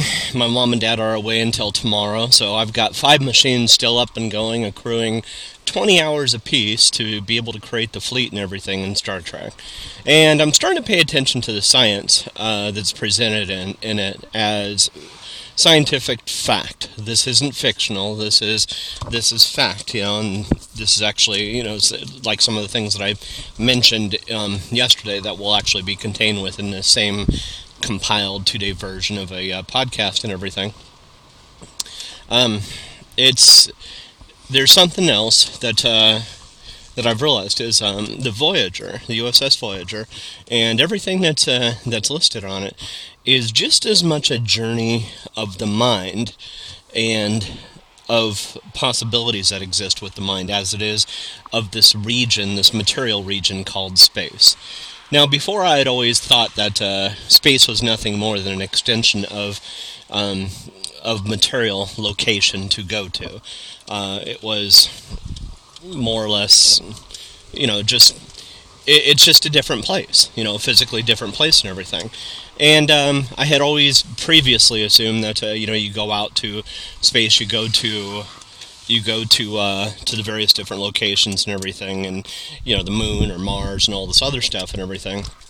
And each one is a destination location, not that much different than something like, I don't know, let's just say Singapore or Australia or Hawaii, or, a little bit more local, California, Nevada. So each one that is a physical location. That's how I actually looked at these shows before. But then in hindsight, I started realizing, wait a second, there's a lot more that goes on with this. And in Star Trek Online, there's a discussion of more or less different methods and different means, particularly more advanced, to be able to manipulate matter beyond what's capable and what's physically possible right now. And these aren't theories. These are actually ideas. These are concepts. These are actually employed concepts in a lot of cases. And, it's not just from telekinetic powers and that kind of stuff, but it's basically displacement in dimensions, and it's more or less an instructional course, and really the compilation of this thing that I call existence. So, and to say that we call it might be a misnomer. I'm going to be very, very specific here and say, this is my universe. The one that I am specifically attached to, that I actually participate in. The future and everything contains, all these different things, displaced dimensions and everything. And I've been playing Star Trek Online, getting back into it, and it's really kind of cool. Just from comparing it to other games, I've always felt like there was something odd about the game. It was something not normal about it, in contrast to other games. Other games seem constructed from a digital perspective, and this one just seems, I don't know, it's hard to put a finger on. Well, I've started to realize what that is, and that's that the game expands in its capabilities, and what you can do as a character in a very, very different way. You level up, for instance, at level 3, you don't have the you really have limited capabilities. You can't beam out of Starfleet Academy at level 1. You have to make some achievements and everything in order to be able to get out of Starfleet Academy. It's not until level 2 that you actually get assigned your own ship and everything, and you inherit it from a previous commander who ends up dying. He ends up, you inherit his ship, and as a result, that's the first ship that you end up getting, is based on a commander that ended up dying, and you inherit it. At level 3, you are given more control of that ship, and you can finally fly back to the Sol System space dock. But you can't get certain items that will actually allow you to traverse the galaxy. So you're limited to space within more or less two sectors of space and everything. And it's not until, this level of progression is really, really entertaining. Just because it's in contrast to games like EverQuest, where every level it's the same thing. You get predictable, spells, you get predictable bonuses and everything, and while certain areas might open up for certain levels and everything, the fact of the matter is it's a very progression-based game and everything. So is World of Warcraft, and so are most games out there. They're very repetitive, and in a lot of cases, this whole notion of grinding and everything is ubiquitous throughout the games and everything. You're expected to grind, and the grind is a part of the game that you play, and that grind is just really, it's you level up, and, as you level up and everything, sure, you get bigger and badder spells, but the enemies are just as difficult as well and everything. So you really don't ever feel like you're getting anywhere from a progression standpoint. Sure, you can go see new scenery, but besides that, it's just like, wow, it's severely limited. That's actually one thing I've really thought over and over again. Well, Star Trek's different. That's actually the interesting thing about Star Trek Online that I've been able to put a finger on lately, is it's a story-driven game. And the stories themselves, sure, they have some models in it that are a little bit repetitive and everything, but I'm playing at the highest resolution settings, and I'm actually sitting there going, holy shit, this game's fucking gorgeous. I mean, looking at the interiors for some of these places and everything, it's absolutely gorgeous with what they do. Now, they can certainly make it appear a little bit. Like here, I'm in a station called Drozana right now, and Drozana is actually the Ferengi-owned station that they have gambling and all this other stuff. It's kind of like a home away, a gambling home away from home for a lot of people, where they can do things that they want to within close proximity to wherever they happen to be at and everything. And what's not unusual about some of these places is the spacious, cavernous rooms and everything. I'm not expecting every spaceship or spacefaring vessel to be confined in quarters and everything, but most of these places are just hugely designed where, it's just, you're looking at 60 plus foot tall ceilings and everything, and they're huge and they're cavernous and everything, and it's just like, most of them are like this. You're diminutive, in contrast to these areas, and it's just what I consider is, I'll go so far to say it seems like a horrible waste of space for some of these, particularly if, some of these are intended to be utilitarian in nature. So some of these places in space are intended to be utilitarian in nature, and with that, you would think that utilitarian in nature would also indicate a scarcity of resources, particularly the metals and the things that actually go into building these places and everything. So as a result, you would expect some, maybe even, the 50% of the places that you go to visit and everything would be more or less a little bit more cramped in quarters and cramped in space and everything. Now, this is unlike Drozana, which Drozana, it's wealthy. It's there to attract wealth. It should be cavernous. It's the first one that I've noticed that it should have the look and feel and appearance like it does. If anything, it should go a little bit more than that. Riza is another wonderful exception to this. Riza is a planet that's specifically there to discuss that it's a pleasure planet, and it's also a wealthy location too. So, in any case, I'm here. I'm going to pick up milk real quick. I'll be right back. Okay, man. For some reason I'm out of breath. My mom and dad are on vacation, and I haven't been going for a workout as a result of that. So I'm trying to insist that my mom is my motivation when it comes down to it. So anyways, going back to the subject at hand. Started thinking about this concept of programming energy. Now, in computer terms, when I'm programming digital things, there's basically ones and zeros, and for the most part, these ones and zeros are a translation of reality, but they're not the solitary representation of reality. So more or less, at the subatomic level, underneath energy, is this representation of the world, and it's all seen through this, through a digital translation, through a digital lens. And that digital lens that's perceiving the world is actually responsible for providing us, i.e. me, with information that is actually going on at the quantum level. Now, it's, for me, the thing that I had to realize with all this is that translation that I'm receiving isn't precise.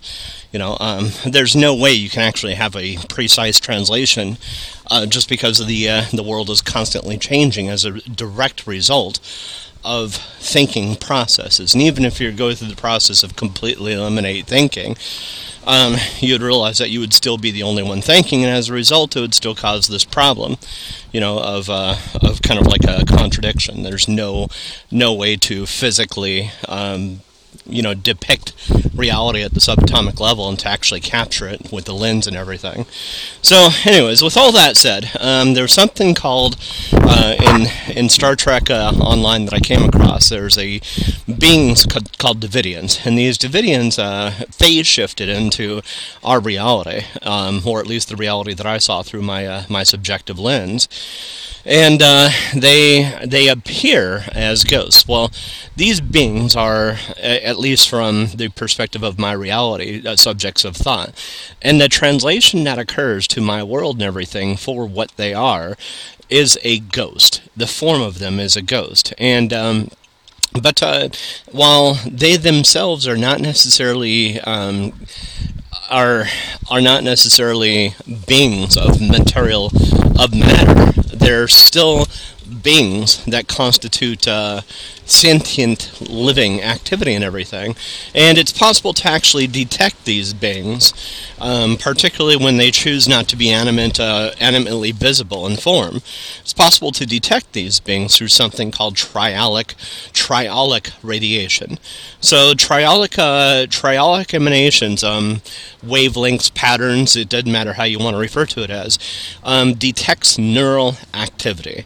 That's the solitary purpose of what triolic radiation emanates from. So in the same way that I talked about tachyons that represent something that's actually dilated time, or actually been responsible for going faster than light, and you can actually detect faster than light travel, in the same way that gravitons are there to give you emanations from a physical level of gravity, in the same way that chronotons are particles which emanate from from material or from something that's giving evidence of time travel.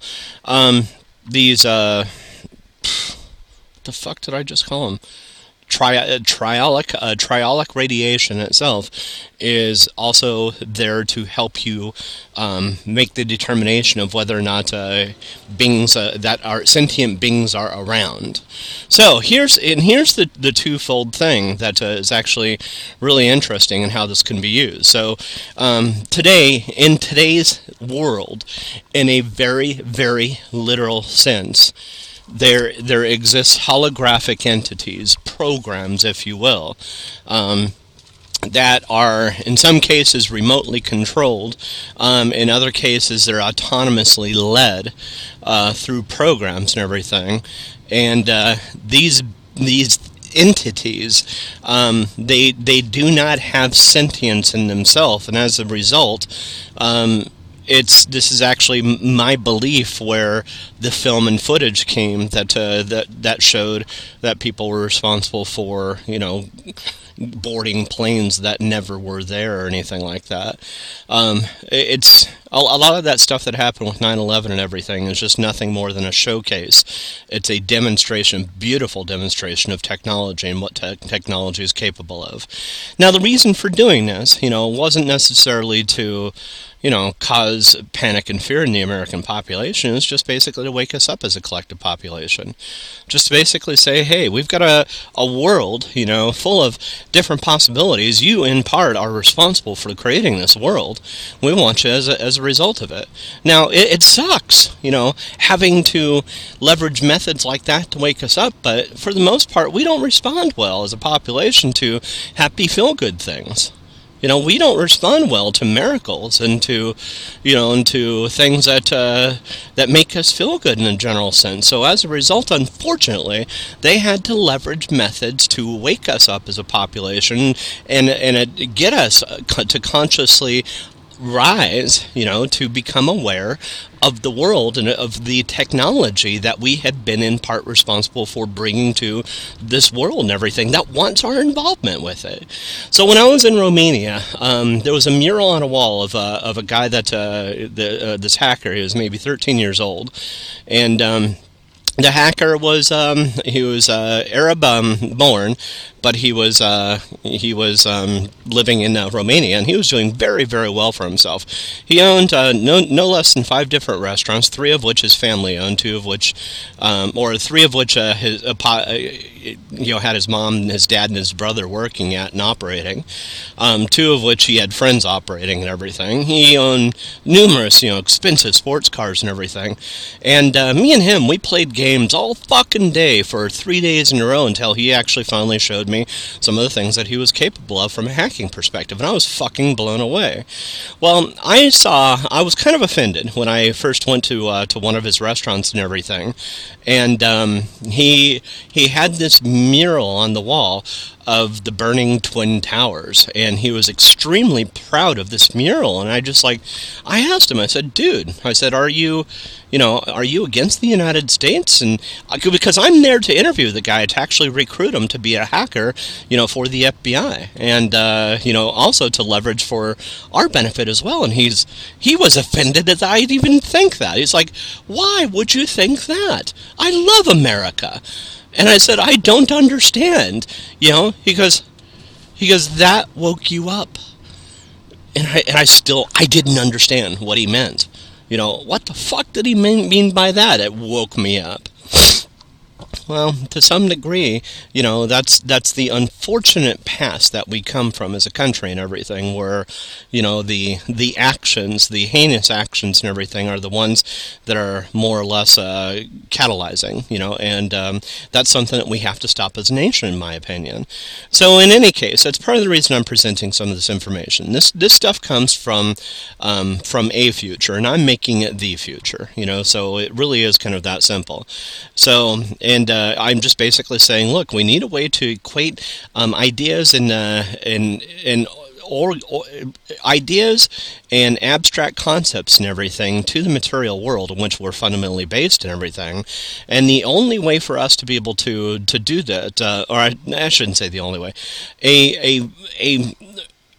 an efficient way of achieving this is through the invention of these particles, of the acceptance that these particles existed. Now, like I said before, these particles and their existence and everything is there like a menu item from a McDonald's menu selection of all the possibilities that have been thought of so far to basically create a reality.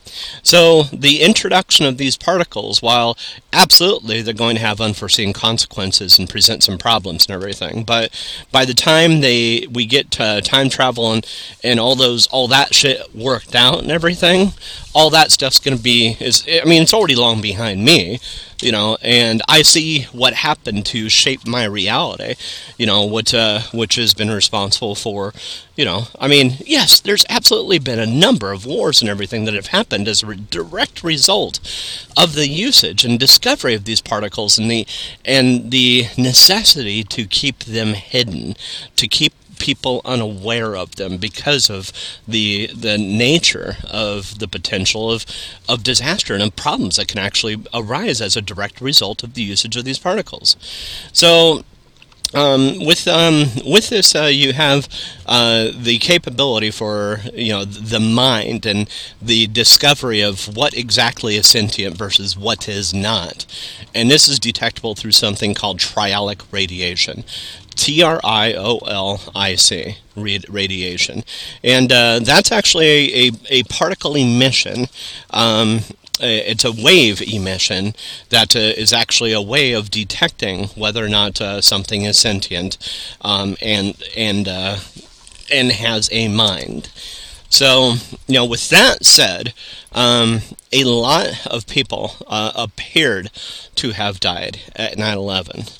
Now, if you had a time-traveling device, all you would have to do to discover that only 2 people died is go back in time, leverage triolic radiation, and discover very quickly that the vast majority of people that you thought were actually alive aren't alive. They're projections, holographic projections. We knew not to be there. So, Back.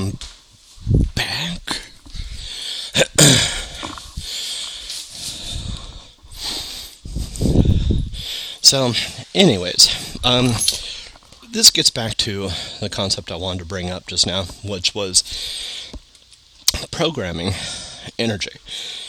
Now, I'd grown up and gotten accustomed to programming from a binary perspective, ones and zeros, rational information, and just more or less taking logic and rationality and applying it to this whole concept of a computer, and that computer would provide and spit out the translation and display the imagery from a three-dimensional or from a two-dimensional perspective on a three-dimensional screen that ultimately would actually be responsible for providing the feedback that I was expecting to see. I'll get back to you in a second. I want to start my pudding. Well, shit, all that, run into the store and I forgot eggs. It's not that I forgot them, it's just I assumed there was more in there than there was. There's 2 eggs in there. I need 6 total.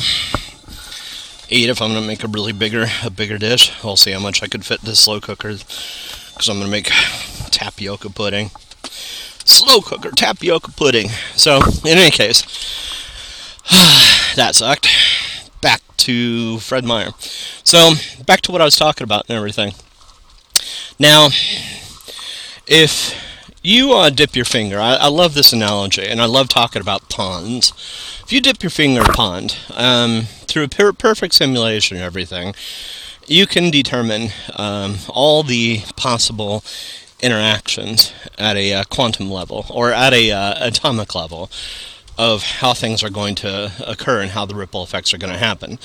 But what you're not going to be able to have with that little dip of the finger is the ability to be able to determine things that are happening at a quantum level. So every atom is comprised, at least from my perspective, and that's really important for me, at least, to grasp. Every atom is comprised of many potential different quantum states. So every atom has a capability to be able to appear, and this is something that's been proven repetitively just recently and everything, to be able to appear at several different states at the same time. This whole idea of quantum entanglement, you can actually move one and another one will move based on it. So 2 atoms that are said to be in an entangled state have the capability to be able to you manipulate one, and the other one moves in direct coordination and correlation to the other one. So at the atomic level, there's what Einstein referred to as spooky action at a distance. It's not really spooky. It's just basically the mind is the constituent factor that actually links everything all together and everything. But with that, there's also definite imprints, if you will, of energy, and the habitual things that we do at a physical level and everything resonate and reflect down at the atomic levels as well. So whether or not you're grinding in EverQuest and everything, the whole grind is a habit that actually makes it so where everything has a tendency to act in cycles and in cyclic patterns and that kind of stuff. And it reflects outwards from there. So an echo, for instance, an echo is nothing more than a cyclic pattern that resonates at the atomic level, creates energy, and that energy itself is responsible for creating sound. And those sound waves are actually received, as energy and translated to sound by the mind. So sound itself is if you want to look at it from one single perspective and everything, it does have a path that it follows, but because it has that path doesn't mean that's the only path it follows. It's kind of like if you look at evolution, the whole concept of the origin of species and that kind of stuff. Thank you, Darwin. I love Darwin. For years I loved him. Because he presented this whole concept and idea of species being undergoing change. Now, I didn't realize the ramifications of this thought process and this thinking from an uncontrolled perspective, particularly if evolution as a force of nature and everything has a tendency to exact and require change of you as an individual, and maybe unwanted change and everything, such as me getting overweight. I don't want to be overweight, and I don't like my weight as it is and everything, so how is it I can alter it? Well, I take control of evolution. It really is that simple. I understand that,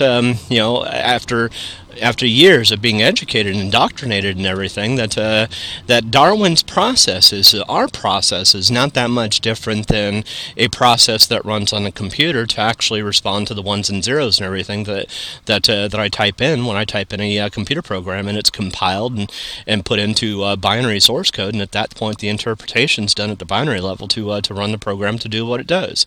That's how reality works. However, there's one thing that's goes with it, is the binary representation is nothing more than a slice. It's like I was saying before, a picture. It's an image of reality, but it's not necessarily reality itself. Reality is actually what's comprised and what's contained within the imagination. Now, to some degree, what's contained within the imagination can potentially be limited to a binary perspective and everything. And that's just the end-all be-all. Rational logical perspective, and the idea that the universe is binary and everything creates that very universe and everything that you believe exists. So for me, once I overcame that, what I consider short-sightedness and everything, and misperception about how the universe is formed and what it's comprised of and everything, I started realizing that the holographic universe is a construct. It's an idea. It's a philosophy. It's not necessarily 100% accurate, and this dude just is waving at me and everything because he just jumped out in front of me, and it's my fault that he almost gets hit. Moron.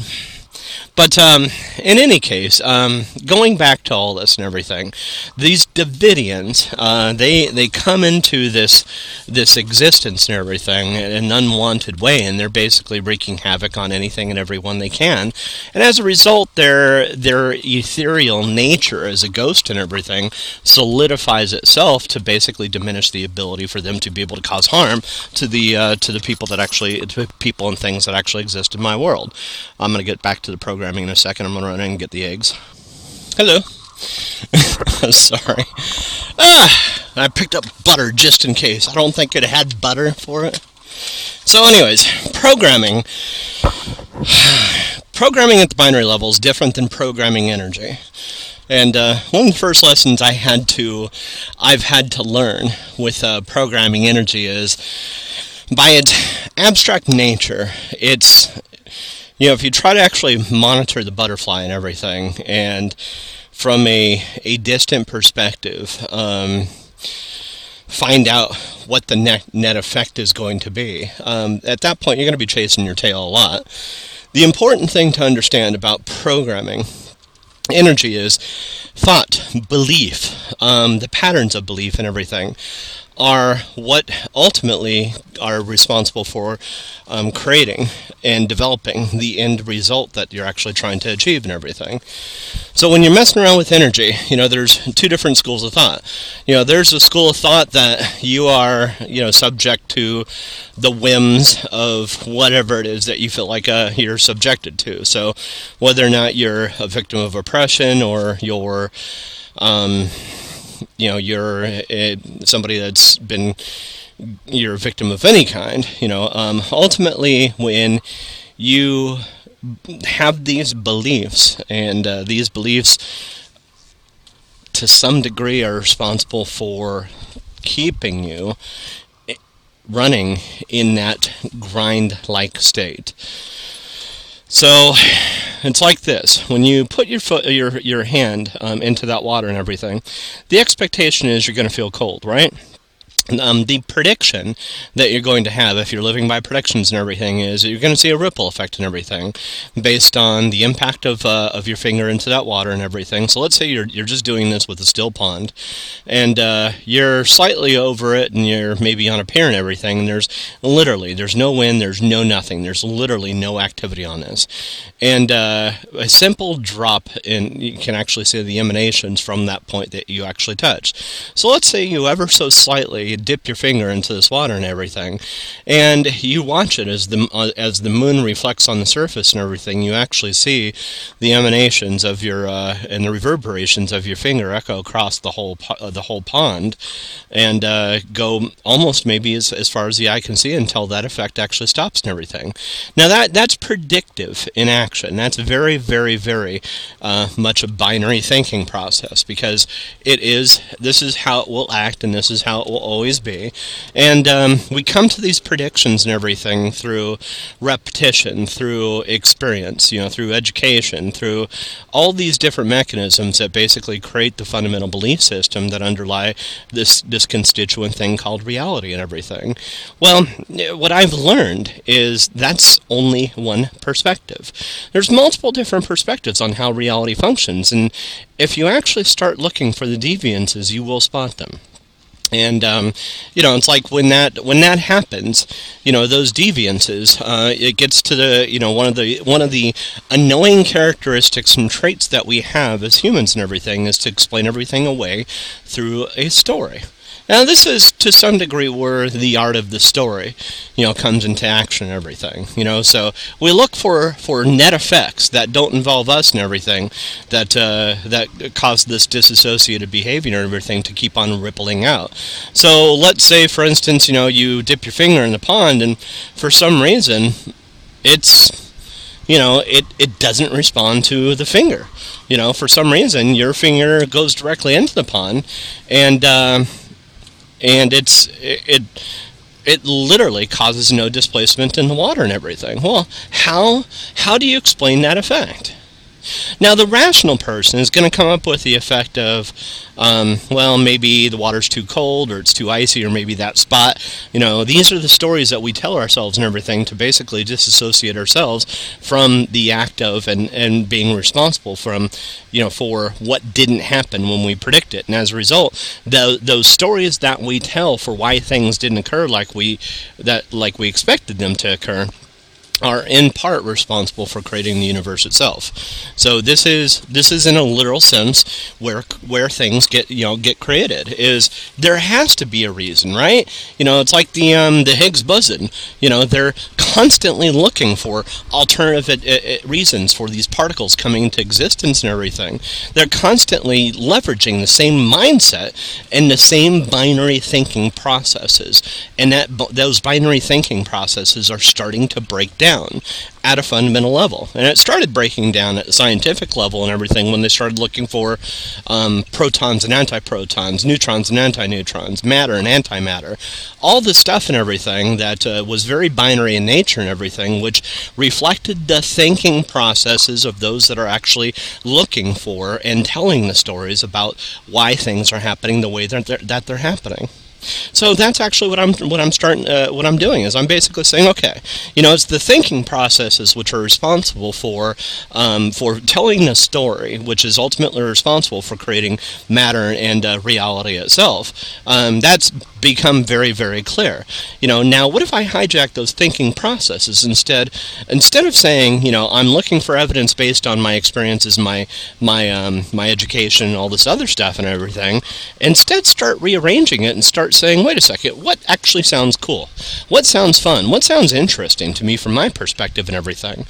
So where scientists will have this general concept of looking for evidence of their theories, of their ideas and everything, and evidence of the dualistic state and everything of particles to continue this whole thinking process and everything. I'm basically saying, okay, I understand this thinking process, but instead I'm going to leverage the concept of energy, and I'm going to basically say, look, there's thought, and as a result, the whole idea of triolic waves and everything being emanated from this actually sounds kind of cool. So I'm going to embrace that concept. And sure, it's dualistic in its perspective and everything, but what I'm doing is I'm embracing, what I consider energy. And this is actually what energy programming is. It's taking a thought and idea, shaping it into, and leveraging the concepts that are listed out there, maybe presenting new ones, maybe molding them, pulling them together. It's just leveraging the ideas and concepts that constitute reality and forging a path, understanding these things, and at that point looking for repeated evidence, to keep on going through the process of self-assertion of that which you want to believe. So it's not necessarily, I think a lot of people know innately that the things that you want to believe are proven through repeated evidence. And that's why we have a natural tendency to digest information in a repetitive way. And it's the same information in general sense, and you see this especially among religious people too, where they'll attend church, they'll do the things that they want to do on a regular basis to assert their belief system. Well, naturally, most people understand, how to actually program energy. They're doing it as a matter of habit, but not on what I consider to be an active basis. They're just doing it through habits, and those habits themselves are actually what's responsible for forming their reality and also presenting the evidence that they see and that they experience and everything. That proves to them what they believe, what they're choosing to indulge in, effectively, is what they believe, and what they believe ultimately shapes reality itself. So, in any case, that's just my perspective on energy programming. Just a little slow introduction and everything. It's not necessarily binary in nature. It can be, but it's still, it you have to consider that binary perspective is kind of like loose in nature, so you're basically taking abstracts, you're solidifying them into more of a concrete binary way, and that's actually what's responsible for shaping and changing and altering the program that which we see is called reality and everything. And I think that there's varying levels of evidence that you can actually spot, and it starts with TV shows and movies, because this is the basic constituent factor of the binary reality that we have. So you'll start seeing it within movies and TV shows at first. Your thoughts and belief processes and that kind of stuff will actually start conjuring up information on the screens and everything that we actually, see. And you'll see evidence that will try to actually deny you of that and try to actually make you wrong, because this is you exercising individuality, and to some degree your individuality is not respected, particularly by beings, who believe that you as a thinker, as a free thinker, shouldn't have the capability to be able to think freely. So, in any case, I'll be back. Okay, that was admittedly a pain in the ass. So, for Star Trek Online, I wanted to create a fleet, and as I said, I went through all the things that I was wanting to make it by myself. It's like in the past I've created companies, I've created it with others, but in a general sense it just works better if I just create a company by myself and everything. They're like my little entities. I like having them out there, and it's I can't really get into the weirdness that is me. But in any case, I created this entity. It's called, the entity's name, the fleet's name, is the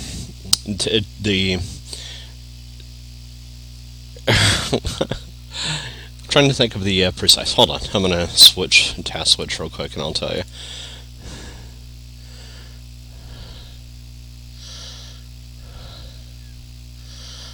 Okay.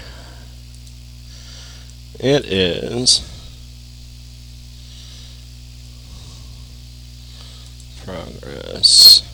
Hold on, I got a new fleet tab for it too. The Department of Temporal Mischief. I figured it's fitting, right? and there's 5 members, not including myself, or 5 members including myself. There's 4 separate computers that are actually members of this fleet: Rachel, Gooch K. Brown, Jackie Killian, Lisa Milet, and Kenna Patel.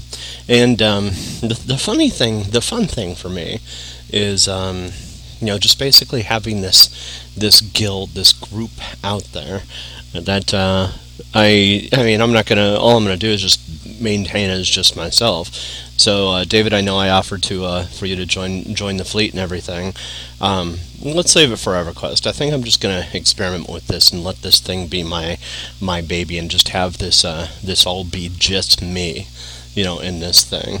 So I like the idea of there's a whole bunch of different fleet holdings that I can actually build up. So in contrast to EverQuest, where there is no group ownership, sure, there's a group bank and that kind of stuff, but there's no territorial ownership or anything like that. This one has definite territorial ownership. So there's actually a starbase, there's research bases, there's all these other different things. And in the offline world, I've had problems when it comes down to territorial disputes and everything.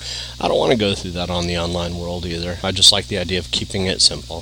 So, in any case, and it's going to take some time, to build up this and everything. So, and probably not going to have any money ever, as I'm doing this and everything. So, in any case, I found this one. So to explain the process of what I had to do, I had yesterday I created, or day before yesterday, I created 4 different characters. I already told you the names of them and everything.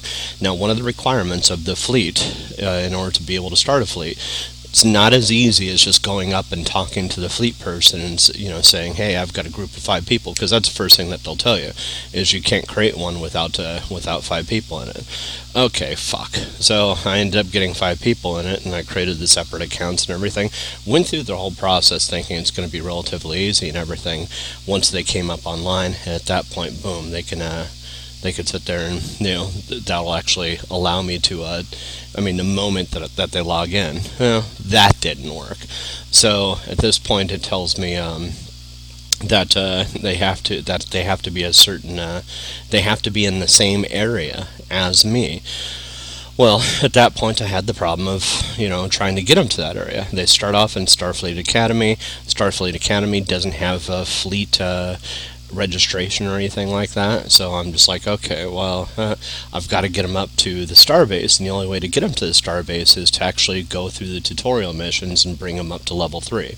So for each one of these machines and everything, I had to physically play the character and advance them to level 3, and then from there, I was able to get them to the starbase and everything. Well, at that point, I learned pretty quickly that there's different instances and everything for the space dock and everything, and at that point you have to switch instance to actually be on the same physical map. And it's really kind of a mysterious little thing that it tells you, the little messages. And here's the thing, I'm completely avoiding looking things up on the internet. I'm making it a fact to actually figure these things out myself without actually leveraging the internet as a resource to be able to figure this shit out. So in any case, I haven't looked up any of this on the internet. I just keep responding. I'm going, okay, I'll figure this fucker out. So I'm trying to actually make sure I don't use the internet, because the whole concept is the internet provides one solution, and I may not necessarily see the same thing from my perspective, because I understand my perspective is literally shaping and reshaping reality, especially when I don't look things up on the internet and everything. It's this weird relationship and everything. So anyways, I added everybody as a group. I got everybody on the same map, and I found out that there's 30 different instances of the space dock. Instances go from like number 1 to number 30, and each instance has a limitation, a hard cap of 30 people that actually are in each one, unless you've actually got a team member in it. And at that point, you can actually shift over the team member into that specific instance. That didn't make a difference. And at this point, the error, once I got everybody on the same map, and at this point, I get everybody roughly in the same vicinity. At this point, it tells me I cannot. The fleet requires what is it? A young account or something like that. As cannot a fleet invite cannot be sent to people with new accounts. I'm just like, well, fuck. Here I thought, by leveling these guys up to level 3, that would actually send a message enough, and I actually had thought genuinely that would actually fix that, resolve that message, and it didn't. So here I am going, okay, what do I do? Now this is actually where I had to resort to the internet. And at this point I found out that there's, according to Star Trek Online and according to the company that is managing this franchise and everything, they indicated that there's a minimum of 20 hours per character. The rules are, in order to be considered a paying or not a new account, in order to be considered that, you have to pay for the account, B, put money into the account in the form of Zen, and at that point have one Zen transaction that actually occurs. It's a minimum investment of $20, for that one as well. And C, 20 hours minimum, and that's what I figured. It's just like, okay. So I ended up, spending. I literally. So here's the every half hour, the thing starts timing out. So what I ended up doing was having each of these 4 machines with the characters, the brand new characters, I would just basically have them do the robot dance right in front of the club, and I did this off and on for quite literally a day and a half now. That I've actually had each character up and going. I've had them dancing, and they're in their skimpy little outfits that are bottomless right in front of the club. I figure, hey, I'm going to attract some club personnel if this is believing it's all real and everything. And 4 women that look exactly alike. They're all clones of each other and everything, each with different names. So I'm going to have each one standing in front of the club and everything, and each one's going to be just dancing. So I had to, for literally, 18 hours, because I'd managed to get 2 hours tucked under each one to get them up to level 3. But from there, I ended up having to, every half hour to 45 minutes, round robin, go through each machine, move the keyboard up and down, have them start dancing again, issue the command, and at that point it takes the idle state off of each one, and it allows the time to keep accumulating. So anyways, at about 7:30 this evening, 7:30, 8 o'clock, I ended up having dinner at the same time. I ended up looking at the last one, and she was officially 20 hours and 30 minutes into it. So at this point, that's when I added them all to the group. And lo and fucking behold, it still gives me the same fucking message. I'm about to scream at this point. I'm just like going, what the fuck? I did everything that I'm supposed to. And at this point I see a troubleshooting thread on Reddit, and at that point I see somebody says, just log out and log back in for the account. I'm just like, apparently there's a flag that's actually carried for each one. And I'm just like, if that works, I'm going to be a happy man. And log out, completely get out of the client for each one, completely get back in, and did that for each one of the accounts and everything. And once I did that, I re-added everybody into the group, and at that point I tried registering for the fleet, and boom, it worked. So I created the Department of Temporal Mischief. My primary goal is just basically to mess with time, to have fun with time. All the things that I see for time travel and for time and temporal mechanics, it's almost always sterile. That's one thing I've realized, and the one being that certainly inspired me when it comes down to enjoying the overall potential of mischief making and having some fun and everything from a temporal perspective and everything. Now, most people aren't going to get it, but me as a practical joker is just like, I see the fun from an outside perspective. Now, being, subjected to this, it's kind of terrifying, to some degree. So my goal is to be delicate with it, is to have some fun and just, dabble my toes in it. So anyways, I created this group, Department of Temporal Mischief, as an augmentation of me, as an extension of me. And, so I'm now the chief of it. So Stardate 96.822.23, Dr. Brian Scott Gregory has founded the Fleet Department of Temporal Mischief. That's the only fleet activity that's gone on. So there's a lot of things that are actually available here with the fleet stuff. And one of the things that I saw right away is a holdings tab, and I knew that there was special missions and everything, and special things that you can actually do with the having a fleet and owning research stations and spires and embassies and colonizing worlds is actually a lot of things that you can do that I didn't realize are things that were possible and everything.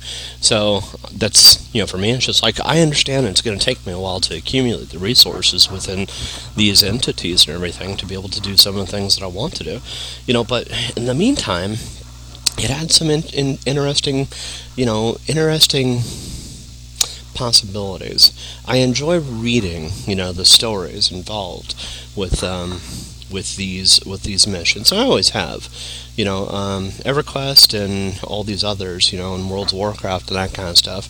To some degree, the writing's great. Don't get me wrong, but the quests. Now, EverQuest had a tendency to have kind of the same quests. But the story was always like this: woe is me.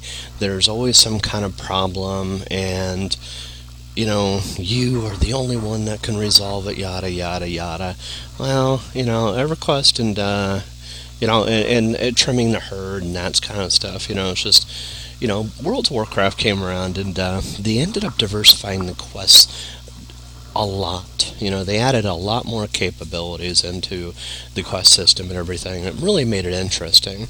Well, the quests here within Star Trek the basic ones are actually kind of interesting. They're all story-based. And then they've got something called the Foundry, which has a lot of people, creative people, that have come up with some pretty fantastic stories and some ideas and everything for the content within these the quest-based systems. I really do enjoy that aspect of things, and I'm going to get back into the Foundry stuff once I actually do a little bit of exploration here with some of the new content and everything that's provided within this. Now, one of the things that's of interest to me, though, is some of these new quests that are actually opened up, and new possibilities that are opened up, for research mechanisms and everything within the fleet management system. And as I started going through it, I started saying, okay, there's a fleet-based credit system, so you actually earn credits by donating whatever. It could be experience, it could be any number of different things that you're actually providing within the game and everything. I ended up going through and just saying, okay, well, I've got all these different quests in here. Now, was there something I find appealing that's appealing to me as a personality and everything? And I found something right away. Let me see if I could actually find it real quick. So just taking into consideration, let's say everything is true, everything is real, and this is actually expanding the possibilities and the possibilities of reach for my own life and things that are existing out there.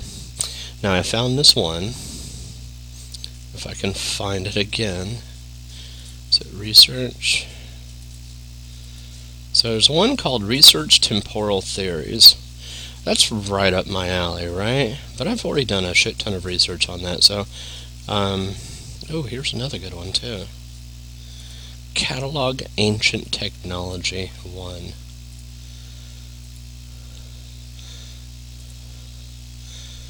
That's actually kind of interesting.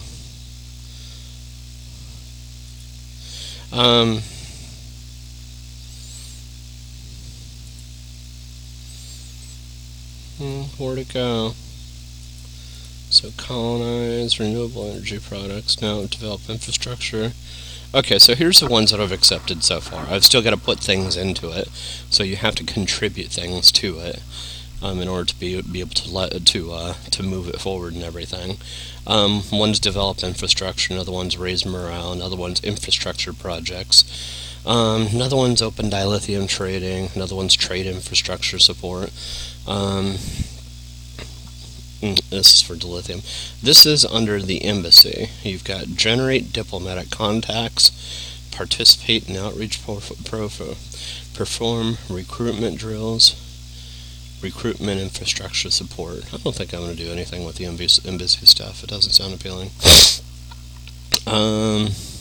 K13 Xenotech. I'm a big fan of Xenotech. Xenotech is basically alien technology.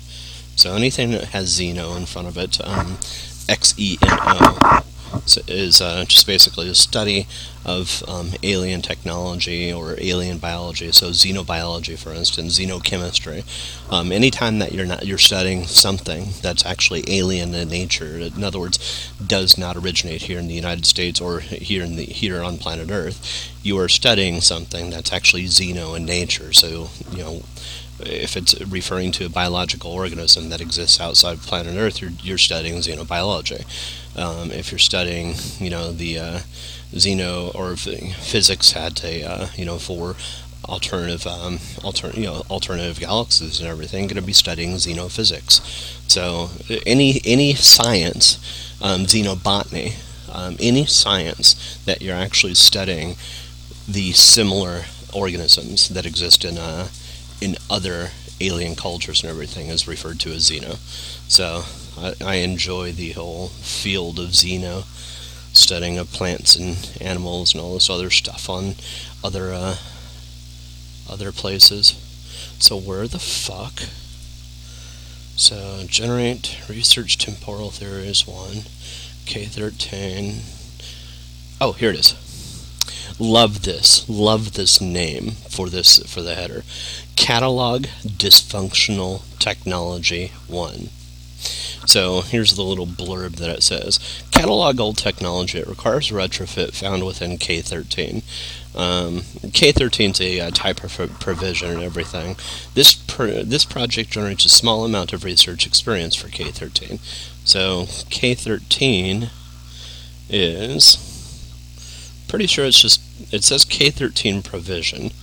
So what specifically? K13 can be obtained from your ship's replicator. They become less responsive as your fleet's industrial replicator gets less expensive as your fleet's industrial fabricator gets upgraded. That's interesting. So I'm actually going to see a decrease in the price of anything that I replicate because of when I put things towards the fleet and everything. That's actually kind of interesting. So, in any case, I'm really proud of that first one, and what I've done is I've actually taken I have 3 million accumulated expertise that I haven't been using on anything. I have 200,000 dilithium, of which, sure, I can buy other ships and everything if I trade it in for something called Zen, but to be honest, I'm not interested. The only thing that it's going to give me is the ability to be able to fight bigger and badder battles and everything, but that's just not interesting to me. So, I've accumulated a lot of dilithium as a result, nearly 90,000 ore and 92,000 that's been refined. So all this catalog dysfunctional technology required was 10,000. So each of these research projects requires a certain amount of resources in order to be able to fulfill them. And this is true for individual-based resource projects, but it definitely gets a lot more expensive when it comes down to doing research projects on a basis like this and everything. So I've got to find a way to be able to bump up the amount of resources that I'm making and everything, and I don't know how to do that yet. I'll figure out a way. But in this case here, I'm actually lacking on energy credits. I just have 125,000, and that's required to finish this catalog and dysfunctional technology. 125,000 I've got to get and everything, and that's I'm very, very short. So I just entered this battlefield, and they've got something called a need or greed roll, and I ended up saying need for everything, so everybody probably thinks I'm an asshole. That's okay, because I genuinely do need it. I've got 12,000 credits, and I'm going to take everything I get and sell it. So my idea of need is I have no coin whatsoever, and I need it, in order to be able to get these things as fast as possible and everything. So, or not even as fast as possible, but to increase my general revenue and everything. So, in any case, yeah, that's about it. I've got the fleet going, and my dog's Snowy's pacing again, so she's going to probably start yapping before long. And yeah, that's about it for tonight. I'm pretty satisfied with the progress I made today on this. So, anyways, here's the funny thing about Star Trek Online. It's not a fast-paced game. It's about managing tasks and people and organizations, and occasionally going out and checking things out and everything. And it's like, if I actually had a real life company, this is how I'd work it. I'd just basically say, you and you do this, and then on occasion just go out and show up to some of these places and everything, just basically take care of business personally. That would be par for the course for me. If I owned a multinational company and everything that had its reach all around the world and everything. It's kind of funny because this game personifies pretty much my own personality and how I'd actually be doing these things myself in the real life. I mean, when I was traveling before for 6 months, and at a time and everything, and just gone for record lengths of time and everything, that to me, was interesting, but I kind of realized that I came back to a place that I just didn't recognize, and I didn't recognize myself when I got back either. And I wasn't really happy, with the reasons I had left. A lot of it, me jumping at the opportunity and everything was fear of getting close to a relationship and everything with Ken, and her saying yes. That was one part. Another part was drug addiction. The two things combined acted as motivators, and they acted as motivators for all the wrong reason. I love Kenna, don't get me wrong, but I'm just tired of relationships that turn sour after such a short period of time and everything. And I lose control of it, and it's just like I lose a piece of me in the process. It hurts. It fucking hurts. It hurt bad enough with Donna as it was. And as much as I put down people that actually go through rebound relationships and everything, going to Lisa afterwards. Lisa was like a breath of fresh air, and then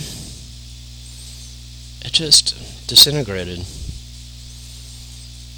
So as this has happened throughout my life and everything, I think a part of me, no, I shouldn't say I think, I know a part of me, I was just tired of going through the motions, of getting involved in a relationship and everything, and ultimately seeing it get to a state where the love was just lost, and, the whole desire to actually continue, struggling with my life and everything after all of this was just something I just wasn't interested in anymore.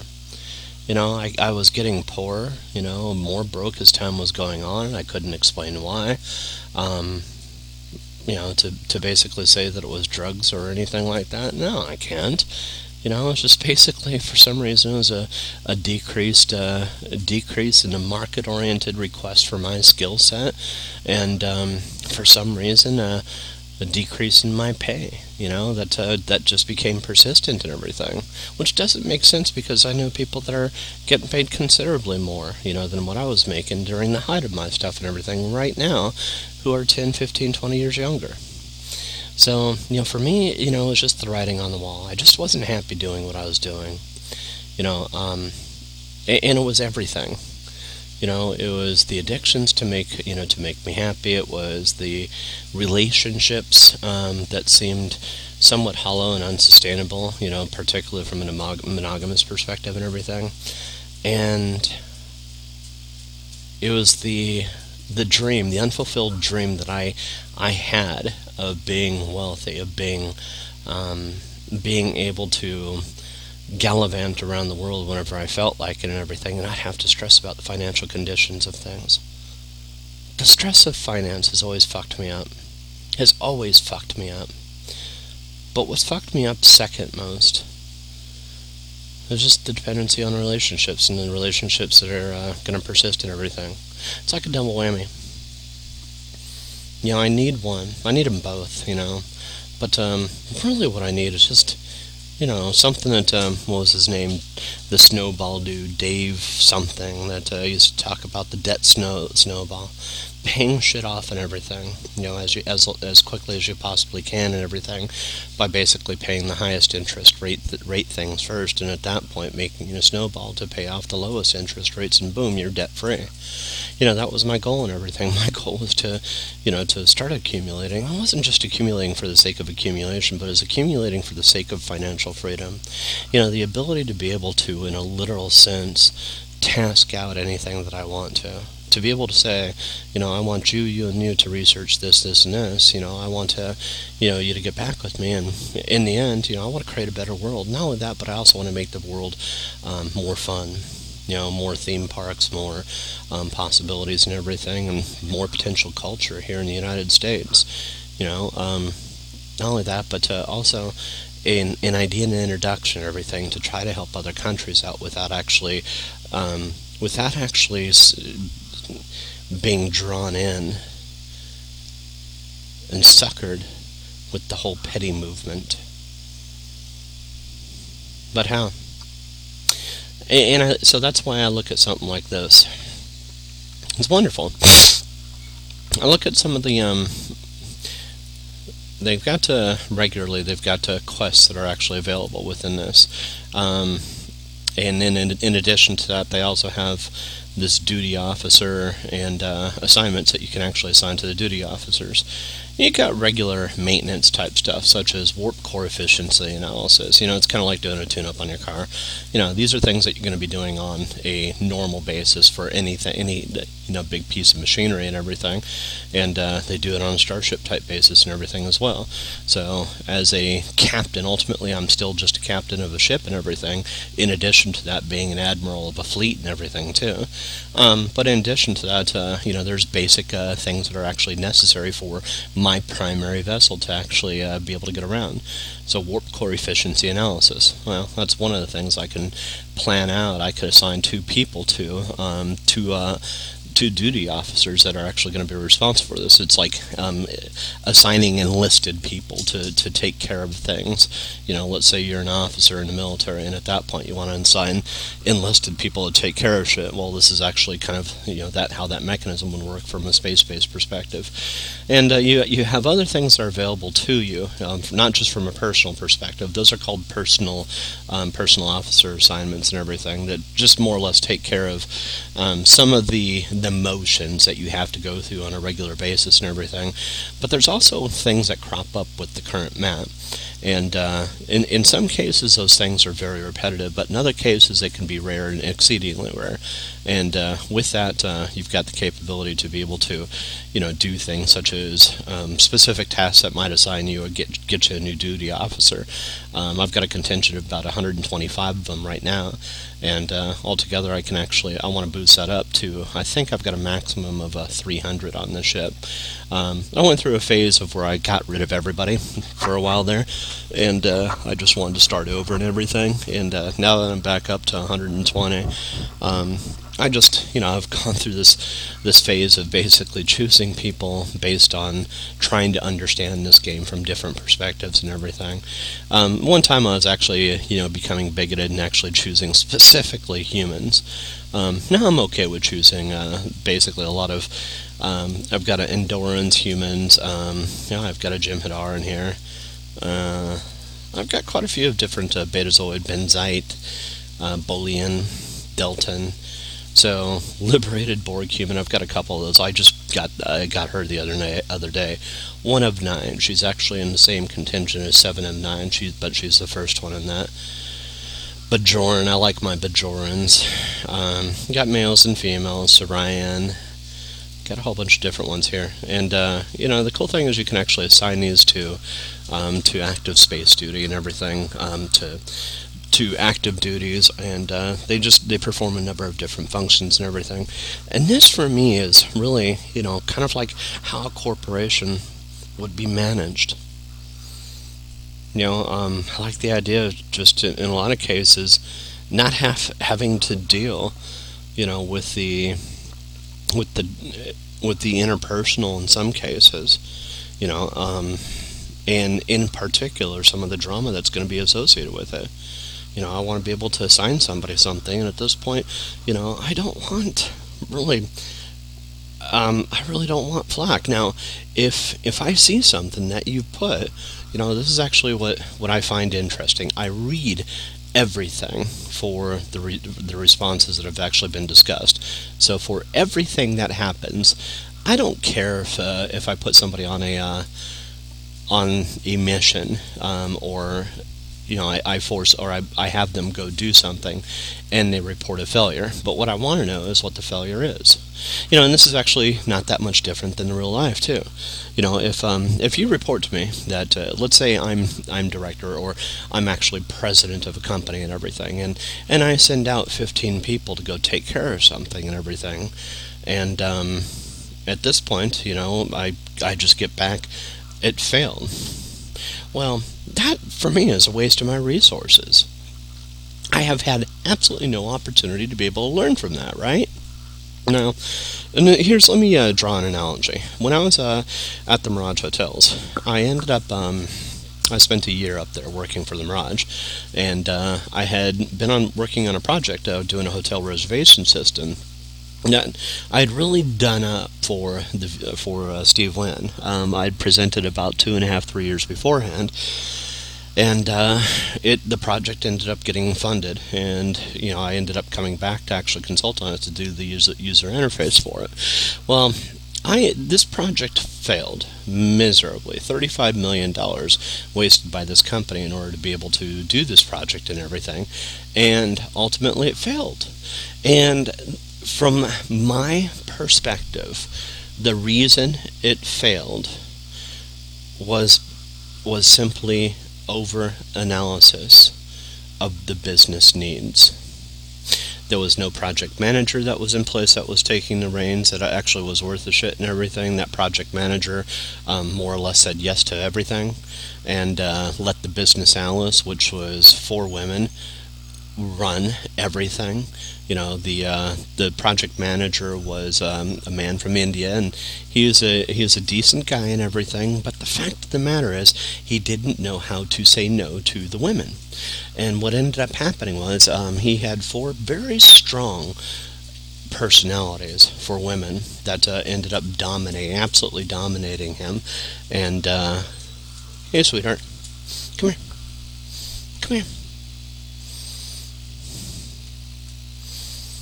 Don't whine, you're fine. She misses her mom and dad. I miss them too. Come here. Say hi.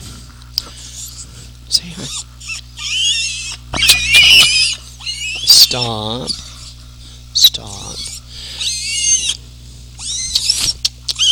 Stop, baby. Okay, I'll put you down. So, she doesn't like being held. But, anyways, and that was a problem. It failed because of not a strong enough project manager was actually in charge of this thing, and ultimately it ended up causing this major problem where he had 4 business analysts, each from very different perspectives and everything, each being very, very strong with the expectations that they had and pushing for their case, and he had this problem with saying no. And ultimately what ended up happening was, because of all the yeses, the project deadlines ended up getting pushed back, timelines were missed, milestones were missed, and ultimately it ended up with a failure and everything. Well, from my perspective, if I was a project manager on that, or if I was director, not necessarily the project manager, if I was the one directing this, how I would have responded to the vice president and the president taking responsibility from a director's perspective and everything, I would have told Steve Wynn and told the VP of the company, the CIO and everything, here's why it failed. It failed because of project management issues. I would politely word this too. The project management was new. He was brand new. He didn't know what he was doing that well, and he had 4 women that were very experienced, that were entrenched in the company, that put pressure on him, and as a result, that's what ended up making that project fail. He didn't know how to say no to the pressure. Boom. Now, this is actually, if I can actually change the user interface, and in particular for the Star Trek Online, and if I can actually get feedback for the quest for the things that I actually send my duty officers on. Right now I've got 16 different projects that are actually being reported at an individual level that I've sent people on. Each one has anywhere between 1 officer to 5 officers, generally speaking, that are actually working on these single projects. One, for instance, is perform artificial intelligence research. I've got 4 people that are actually assigned to this one. I'm going to view details on this. I've got Ophelia. Ophelia is a photonic studies scientist. Gertrude, she's a sensors officer. Ayana, she's a biologist. And Segi, she's a very experienced biologist, and Ayana is a very experienced biologist as well. Now, I've got the probability of all of this predicted for the level of success that's going to come out with this. Critical success is 16%, meaning something very good could come of this. The success rate 60%. The failure percentage is 22%. And the disaster, meaning I have maybe loss of life or something like that, potential very bad outcomes and everything, which is highly unlikely with performing artificial intelligence research, unless you discover Skynet or something like that, and Skynet shuts down the hologram and kills you within the holodeck or something like that. But in any case, when one of these finishes, I have the capability to abort this at any time. This one's duration is 35 hours left on it. It was originally a 48-hour mission. Now, here's an example of one. So that one had, for resources, it required, let's go back. Yeah, I can't see the resources on it, but this one just finished. This one was a personal mission, and on it I had adjust auxiliary induction relays. I had 5 officers that were assigned to it. It was a rare assignment, so it's rare that these adjustments need to get through. And confirm starship performance, this is a description for it, by adjusting the auxiliary induction relays. A critical success will grant a buff to your starship auxiliary performance. I'm really, okay, whatever. Now, I get some defined rewards from this, but what I actually don't see enough of, in my opinion, for these missions and everything, I don't see a lot of variance with the personal and the current map missions. It's lacking creativity. That's actually one of my chief complaints and everything. It's among the reasons I ended up going to the fleet missions too, is maybe if I actually start taking some fleet missions, I actually might start seeing a trickle-down effect of an adjustment with the missions that are actually available through here. But in any case, I have, disaster. A final outcome could be disastrous, and there could be, any number of different things that could happen with that. And the rewards, I lose all rewards, and I also don't get experience with it. Now, here's the problem. I've had a lot of experiences with failure in my life. Let's take, for instance, the experience with the Mirage Hotels. I saw directly through this failure that I was actually a part of that project management and everything has to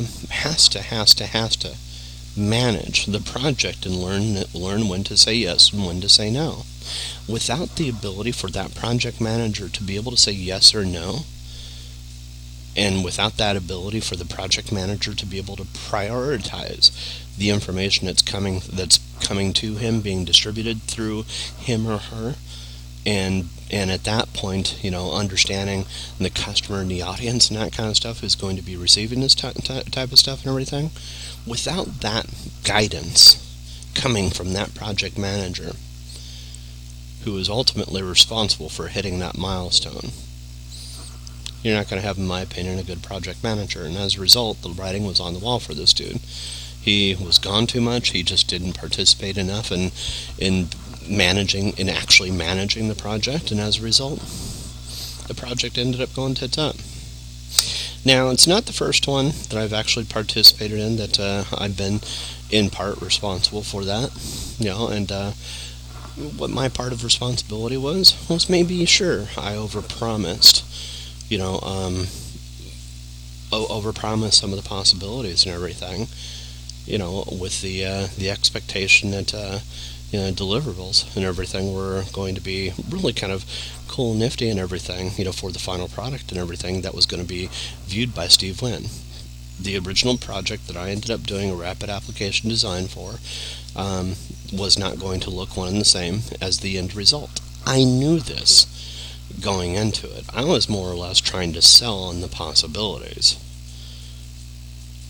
And it was my belief that good project management would come in afterwards, should this project get bought off.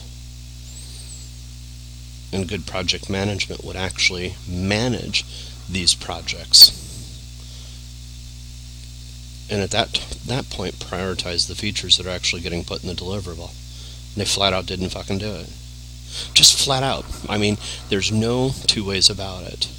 So while, sure, I could have altered, the original marketing pizzazz and everything that I did with the original demonstration, that, in my opinion, isn't... I mean, I was in part a technical salesperson, so it was my responsibility to actually focus and create and show something that had all the potential flair and everything, 3 years before this, so this can actually get funding from the management, and at that point, we turn around and we start providing the things that we can, within the limited time constraints. With time constraints, that's at that point, that's actually when you start limiting the possibilities and everything. You can provide a demo that has all the bells and whistles, but once you actually start putting in the plumbing and everything, it becomes something altogether different. So, in any case, I can't really fault myself on that one.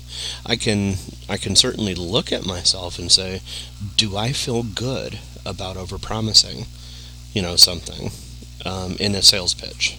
No. I mean, do I feel good about it? Yeah, absolutely. I did my job. And at that point, I figured it was the job of the project manager. And I knew this. This is my belief. It's the job of the project manager to basically say yes and no to the business analysts who are at this point trying to go through the implementation phases. So, in any case, That's just something I've actually had a habit of doing. So, looking at this from a duty officer perspective, I'm trying to put a spin on things and everything. It just comes down to, let's say I'm managing an overall project here, and the project is itself the building of a starship or the maintenance of a starship and the continued running of a starship successfully and everything. Now, I've got no way of understanding precisely the performance of the individual within the system and everything. None. Now, I see if somebody dies. I see if somebody ends up. I mean, if something's disastrous or something like that, and I only know that the performance of one individual is suspect if there's only one individual assigned to this. So it becomes very, very difficult for me to be able to understand what precisely is happening, with this. Now, going into it, they've got failure conditions and disaster conditions that are going to increase the odds of potential failure and disaster. And I call bullshit on this because it says for almost everything for a failure, stubborn and unruly are going to be two chief conditions that are contributing to the failure and the disaster of any project. It's almost ubiquitously there for every project that's actually presented and everything. And I call bullshit on that. For me, I've worked with some really, really, really stubborn people, and I've come to find out that stubbornness, particularly in that project manager's position, could have saved the day and actually made everybody look like a gym and everything. Sure, they're going to receive some heat for saying no on occasion, but, when it comes down to it, I don't know. So, anyways, I'm collecting a reward, for this, and I'm looking at other personal assignments. There's nothing in this region and everything. So now I'm going to take a trip over to the Sol system because I need to pick up some new quests and everything. And this is actually one of the chief mechanics that I would want to have changed within this. Now, I just did a mission that took me back in time by 150 years, and this is from Section 31. Section 31 warned me not to alter time. Well, I made it a fact to alter time. Maybe that warning is just like saying, hey, do it. I wanted to make it a fact because he tells me in his timeline that this one Klingon vessel, he ends up dying, or not dying in this, for some time, and he actually goes on and moves forward. Oh, yeah, look at it as he's the enemy, and, let's get rid of the enemy while I can. Boom. Take him out and everything. So, yeah, I altered the timeline and everything. So, it's my belief that as this world unfolds, the decisions and the actions that I'm actually taking and everything are quite literally branching and diversifying this game, particularly from a perspective base for me because of the decisions I'm making. Now, that's what I'm hoping is the words that I'm discussing right now are influencing that development as well.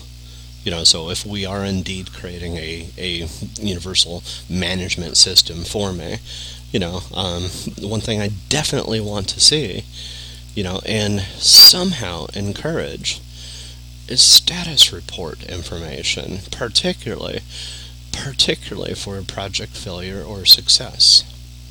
Now, for me, back when I was at Orbital, I used to have to fill out a status report pretty much every week. And most of the time I was making shit up. I was just doing things to fluff up the status report to make it appear like I was actually keeping busy and that kind of stuff. I really was keeping busy, but a lot of it was very repetitious, and I made it a fact to actually put that repetitious stuff that I was doing inside that status report and everything. But on occasion, I would have something significant that would happen that needed to actually be captured in that status report because it was quite often that those status reports were circulated to higher level management and everything. And I wanted to make sure that my manager, their attention was drawn to those things that I felt were significant, and hopefully, this would actually go up through the chains and get reported, to the appropriate person or everything. It's at a point in my life where I actually respected the hierarchy and believed that the hierarchy was going to be reported on, in a chain that was supposed to. So in any case, I always made it a fact that whenever I had status reports that were requested of me and everything, to report the busy work, but in addition to that, also report the, got some little kid here on the deck. Holy shit, she's short.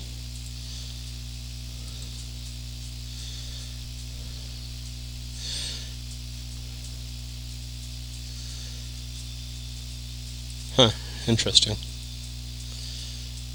The shortest that you can be in the game is 4'9", and this character's at least 3 foot. So, and she's human.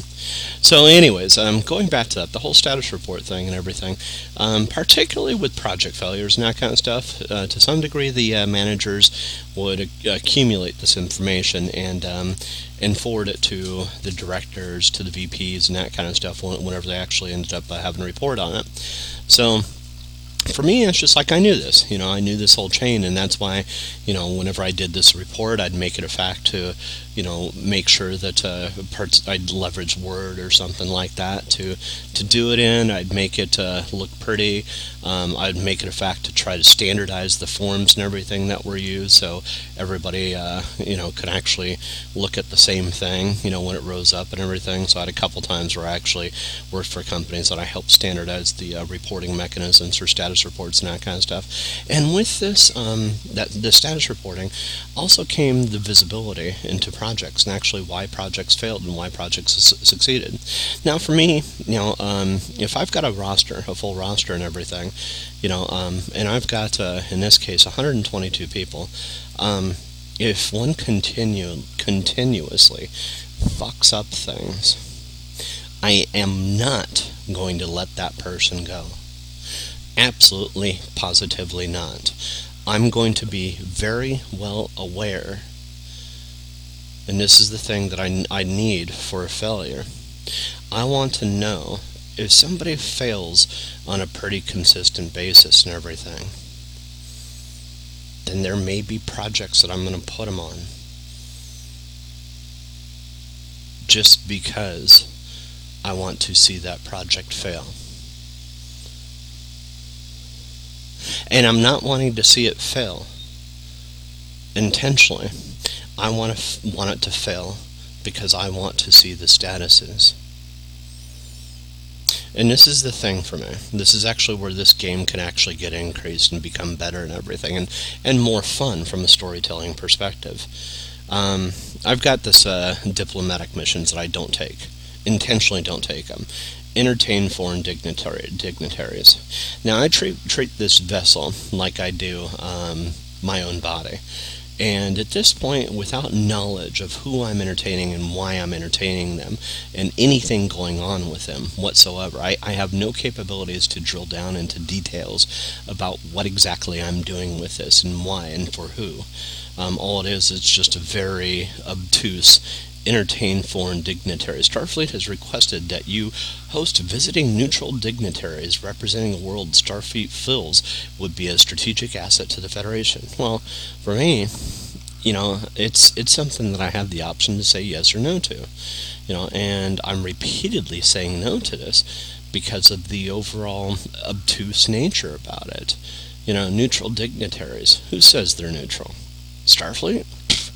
Like I trust Starfleet anymore, who constantly wants me to analyze Jim Hadar DNA, that constantly wants me to do this additional analysis of the biological characteristics of the batter incense over and fucking over again, who's constantly wanting me to go through and play tridimensional chess. Okay, that's fun.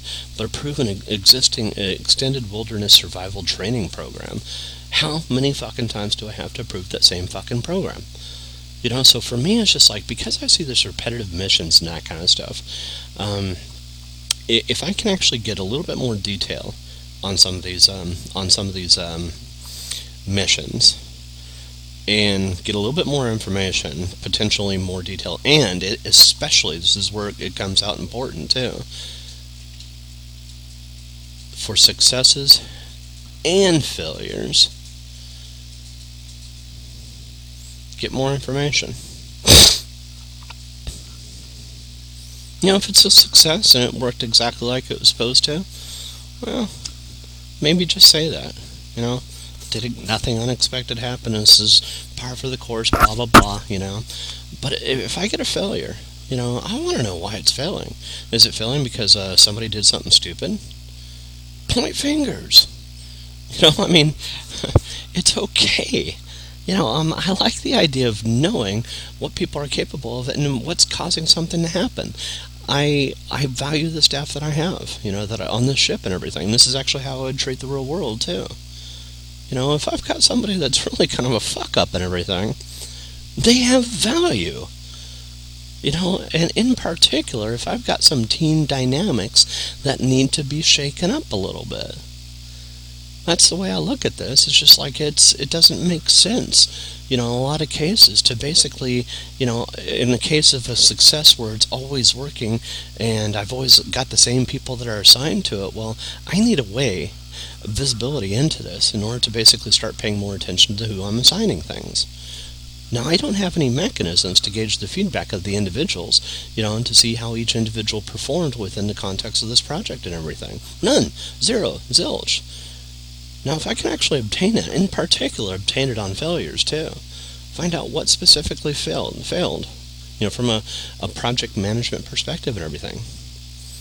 And at that point, I can actually start, for me, while that may not necessarily gain the team experience or my avatar experience, it does me, Q, as an observer and as somebody that's actually making the plans to do this, it certainly contributes to my experience because a failure can provide some profound information in contrast to success with no information. When everything works as predicted, sure, that predictable methods and everything certainly outline that predictive nature of that mission and everything is running as efficiently, or I shouldn't say as efficiently, is running like it should. Or as predicted. Not necessarily like it should. But I can't find out if it's operating like it should be, if I have no way of understanding the individual dynamics, that are occurring within this. So, in any case, that's actually just something I'd really want to see. So I've got a couple engineering achievement Bajoran Bridge Officer, which I will take, and I'll sell that so they can actually make a model. Combat telekinesis security training. How many times have I been through that and everything? Too fucking many. Analyze Starship War weapon distribution patterns. It's not something, rare assignment my ass. I've done this, literally hundreds of times, thousands of times probably. Perform routine psychological examination. On who? It's just like, provide some suggestions on why you're bringing this up. Additional analysis of the biological characteristics of Battarat incense. That's one thing I just said I just got. Why? Participate in Anbo Jiu-Jitsu tournament. Okay, I'll put somebody on that. Security officer. Let them participate in that. But that's all I'm saying. It's just like, to provide more information at the individual level, for each of these characters and everything. And that way I can actually see, when I'm doing duty roster assignments and that kind of stuff, if I can get duty roster specific information about what's happening with these individuals and everything within the context of the assignments that they're actually put on. Who are the performers, and maybe putting in some rudimentary mechanisms in there for me to be able to get statistical information about who's doing what, who's if you're not going to be able to point things out directly, just basically say, hey, this person participated in, statistically 100% of the successes and everything, or conversely, this person participated in 30 projects, and of those 30 projects, 30 of them failed. Well, that tells me a lot right there. So, in any case, that's what I'm looking for. Just a lot more information, actually. A little bit. Anything from a paragraph. One sentence is enough, but a paragraph would really be cool. And certainly diversifying the missions too. The overall missions, that's not what I'm referring to. These are duty roster missions, so they're very different than the normal missions. And that's actually just, for me, it's just like, hey, if I can actually get that to occur and everything. So, now in the Starfleet map, replicate shroud process in a lab environment. Every one of these missions test astrometric theories utilizing non-standard methods. Now that one I've never seen before. It requires somebody with telekinesis. Assign a crew member. I've got some interesting... So what I'm going to do, I might actually shit-can some of the... I'm going to find out who's got telekinesis. Because I've got 2 people that are on my roster that have telekinesis. So specialization, telekinesis. Where?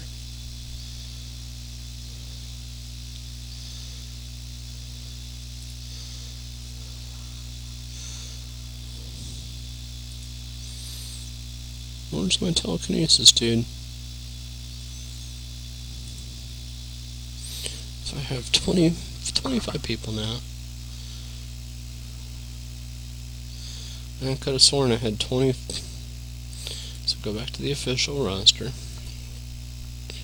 So that's all I'm saying, is more information for the individual duty roster assignments and everything, particularly results in failure. And here's one of the other things too.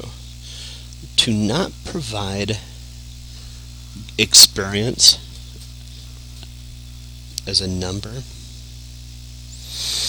I don't know. I think while a failure should provide experience, it should certainly not be experience that's equal to the successes. I would say maybe like a 3 or 4 to 1 ratio. So if something's going to provide 500 experience for a success, even if it fails, it'll still provide 125 experience rather than 0. And there's a reason for that. It's just like, you have to provide that reason. The reason is the information that you're receiving from that. While you may have a complete loss of resources and the lack of obtaining of resources to replace those resources, the fact of the matter is you're still getting information. Information itself is a resource. We just need to be able to depict this information in the on the response tab. So that is, the experience that you're getting. And you just got to find a way to put that information on. And this is already, there to begin with. That's what I'm saying. So when you actually have a quest or they call them assignments, an assignment, and somebody actually performs that assignment, the success or failure is there and it has a capability to put a caption underneath it. I just would like to see the caption having more information, especially about the critical successes, about non-standard deviances from the expectations. And the expectation is success, right? Most of these things I'm planning for success anyways. But when something deviates from that norm, I want to know why that deviation occurred.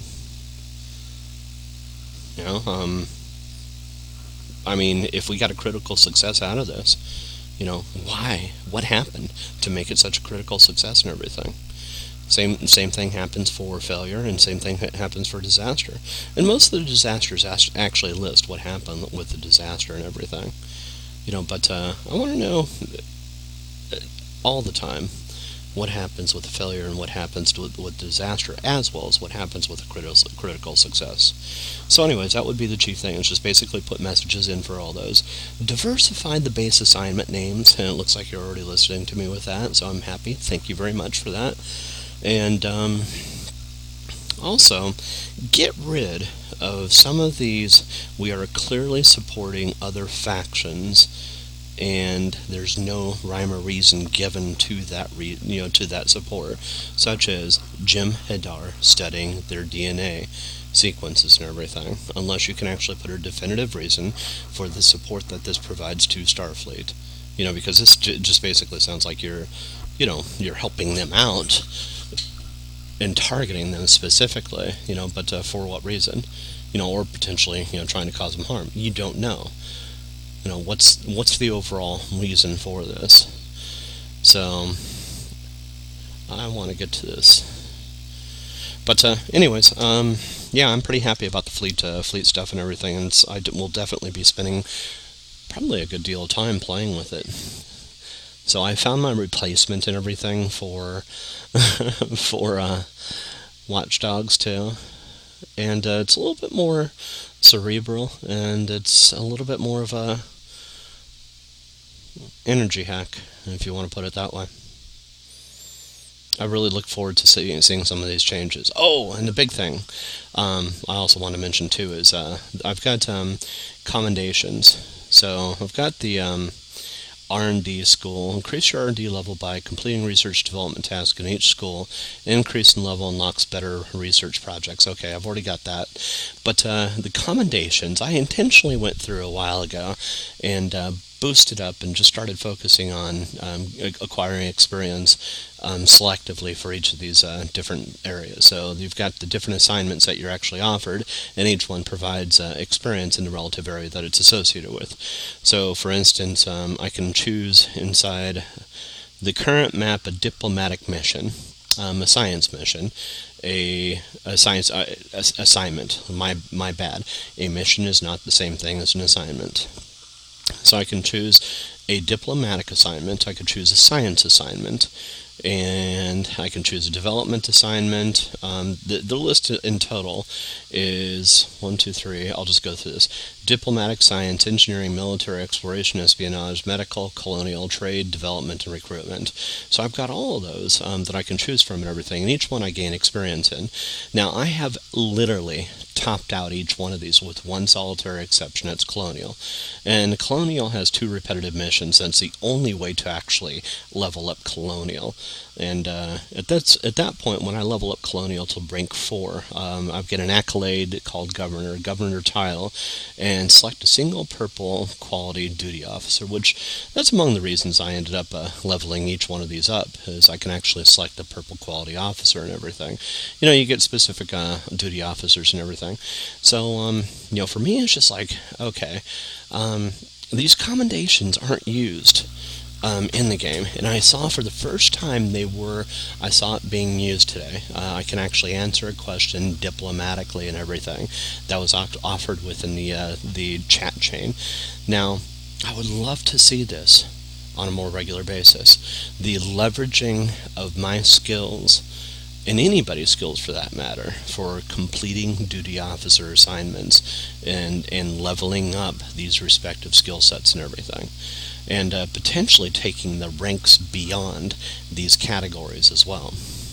So, or potentially merging these ranks, doing different things with these ranks or something like that, opening up special chains. I don't know, opening up communication options that weren't there already. Different quests that become available, to you, missions, I should say. Maybe different duty officer assignments that actually become available based on the level of your character's rank in their respective area. Any number of different things like this, I think the commendation chain could actually be using. Now, the R&D school, I'm just starting to get used to and everything. I've been doing as much R&D as I possibly can and everything. But it just comes down to a limitation of resources. I've got a big, huge scarcity of resources right now. And yeah, that's about it for right now. It's about 12:05. I just saw the time. View slots. So, anyways, yeah, this will be making it for Watchdogs. I'll just sit there and get ideas from this on how I would manage my real-world company through something like this. Could be kind of fun. But it does kind of mirror my own thinking processes, which is really kind of all over the place. Sometimes I'm going to want to do some things one way, and sometimes I'm going to want to do it another way. And, that can change on a dynamic, regular basis and everything. So to have a severe limitation on how to do those things, I wouldn't want it. I like the idea of having, the insight. I can right-click on a dude, Stilp here. I can see Stilp's a Vulcan. He's a male. He's a crewman. That's his rank and everything. He's a private, and he's working in the tactical department. Specialization is space warfare specialist. He's having this officer on activity will increase all of your damage output when in combat versus Orions in space. He's got some traits. He's founder of Federation. He's logical. He's tactful, and his current status is currently managing space tasks. So I've got him actually assigned to space tasks. So that's how I look at this whole thing. It's just basically it's a management system, for what could potentially pan out to be a real world type way of organizing and managing a company. In this case here, it's the I don't know. I'm digging the graphics. I just love the whole concept of a futuristic society based in space and everything, or based in the year 2400, and just the changes, both ethical and moral, and just all together. It's just a cool place, to me anyways. Seeing shuttles fly through the sky and starships take off. In any case, yeah, that's it for tonight. I'm going to wrap up here, probably do one more mission, take off. Have a good night. One last thought that I want to add in was watched the Star Trek The Q and the Gray. And it's an episode of Star Trek that features Q, and Q's got he approaches Captain Janeway and asks her to bear his child, and Janeway refuses. I remember watching a version where Q asked her this, and he refuses, or she refuses, and he goes on, and he ends up coming back with the child anyways, and the conditions of which were really questionable. It's like he ended up getting her permission from an alternate reality or something like that. It's kind of weird. As I rewatched it, there's parts of TV shows and everything that I suspect are redone. That in any case, there's one of two possible explanations for this. It's either redone or my memory's bad. And I don't think my memory's bad. So what ended up happening was Q ends up approaching another Q, which is a girl Q, and they end up mating at the end of it and everything. Definitely not something I remember. I think I'm pretty damn sure I would have remembered it. So, alteration of material, of digital, of recordings and that kind of stuff and everything. Just happens. It's kind of life from my perspective. It's a human way I would have dealt with it, and would have said that it wasn't it was I would have written it off. I would have told a story writing it off before. Yeah, I'm tired. I'm still waking up. I was up too late last night. Anyways, gonna post this.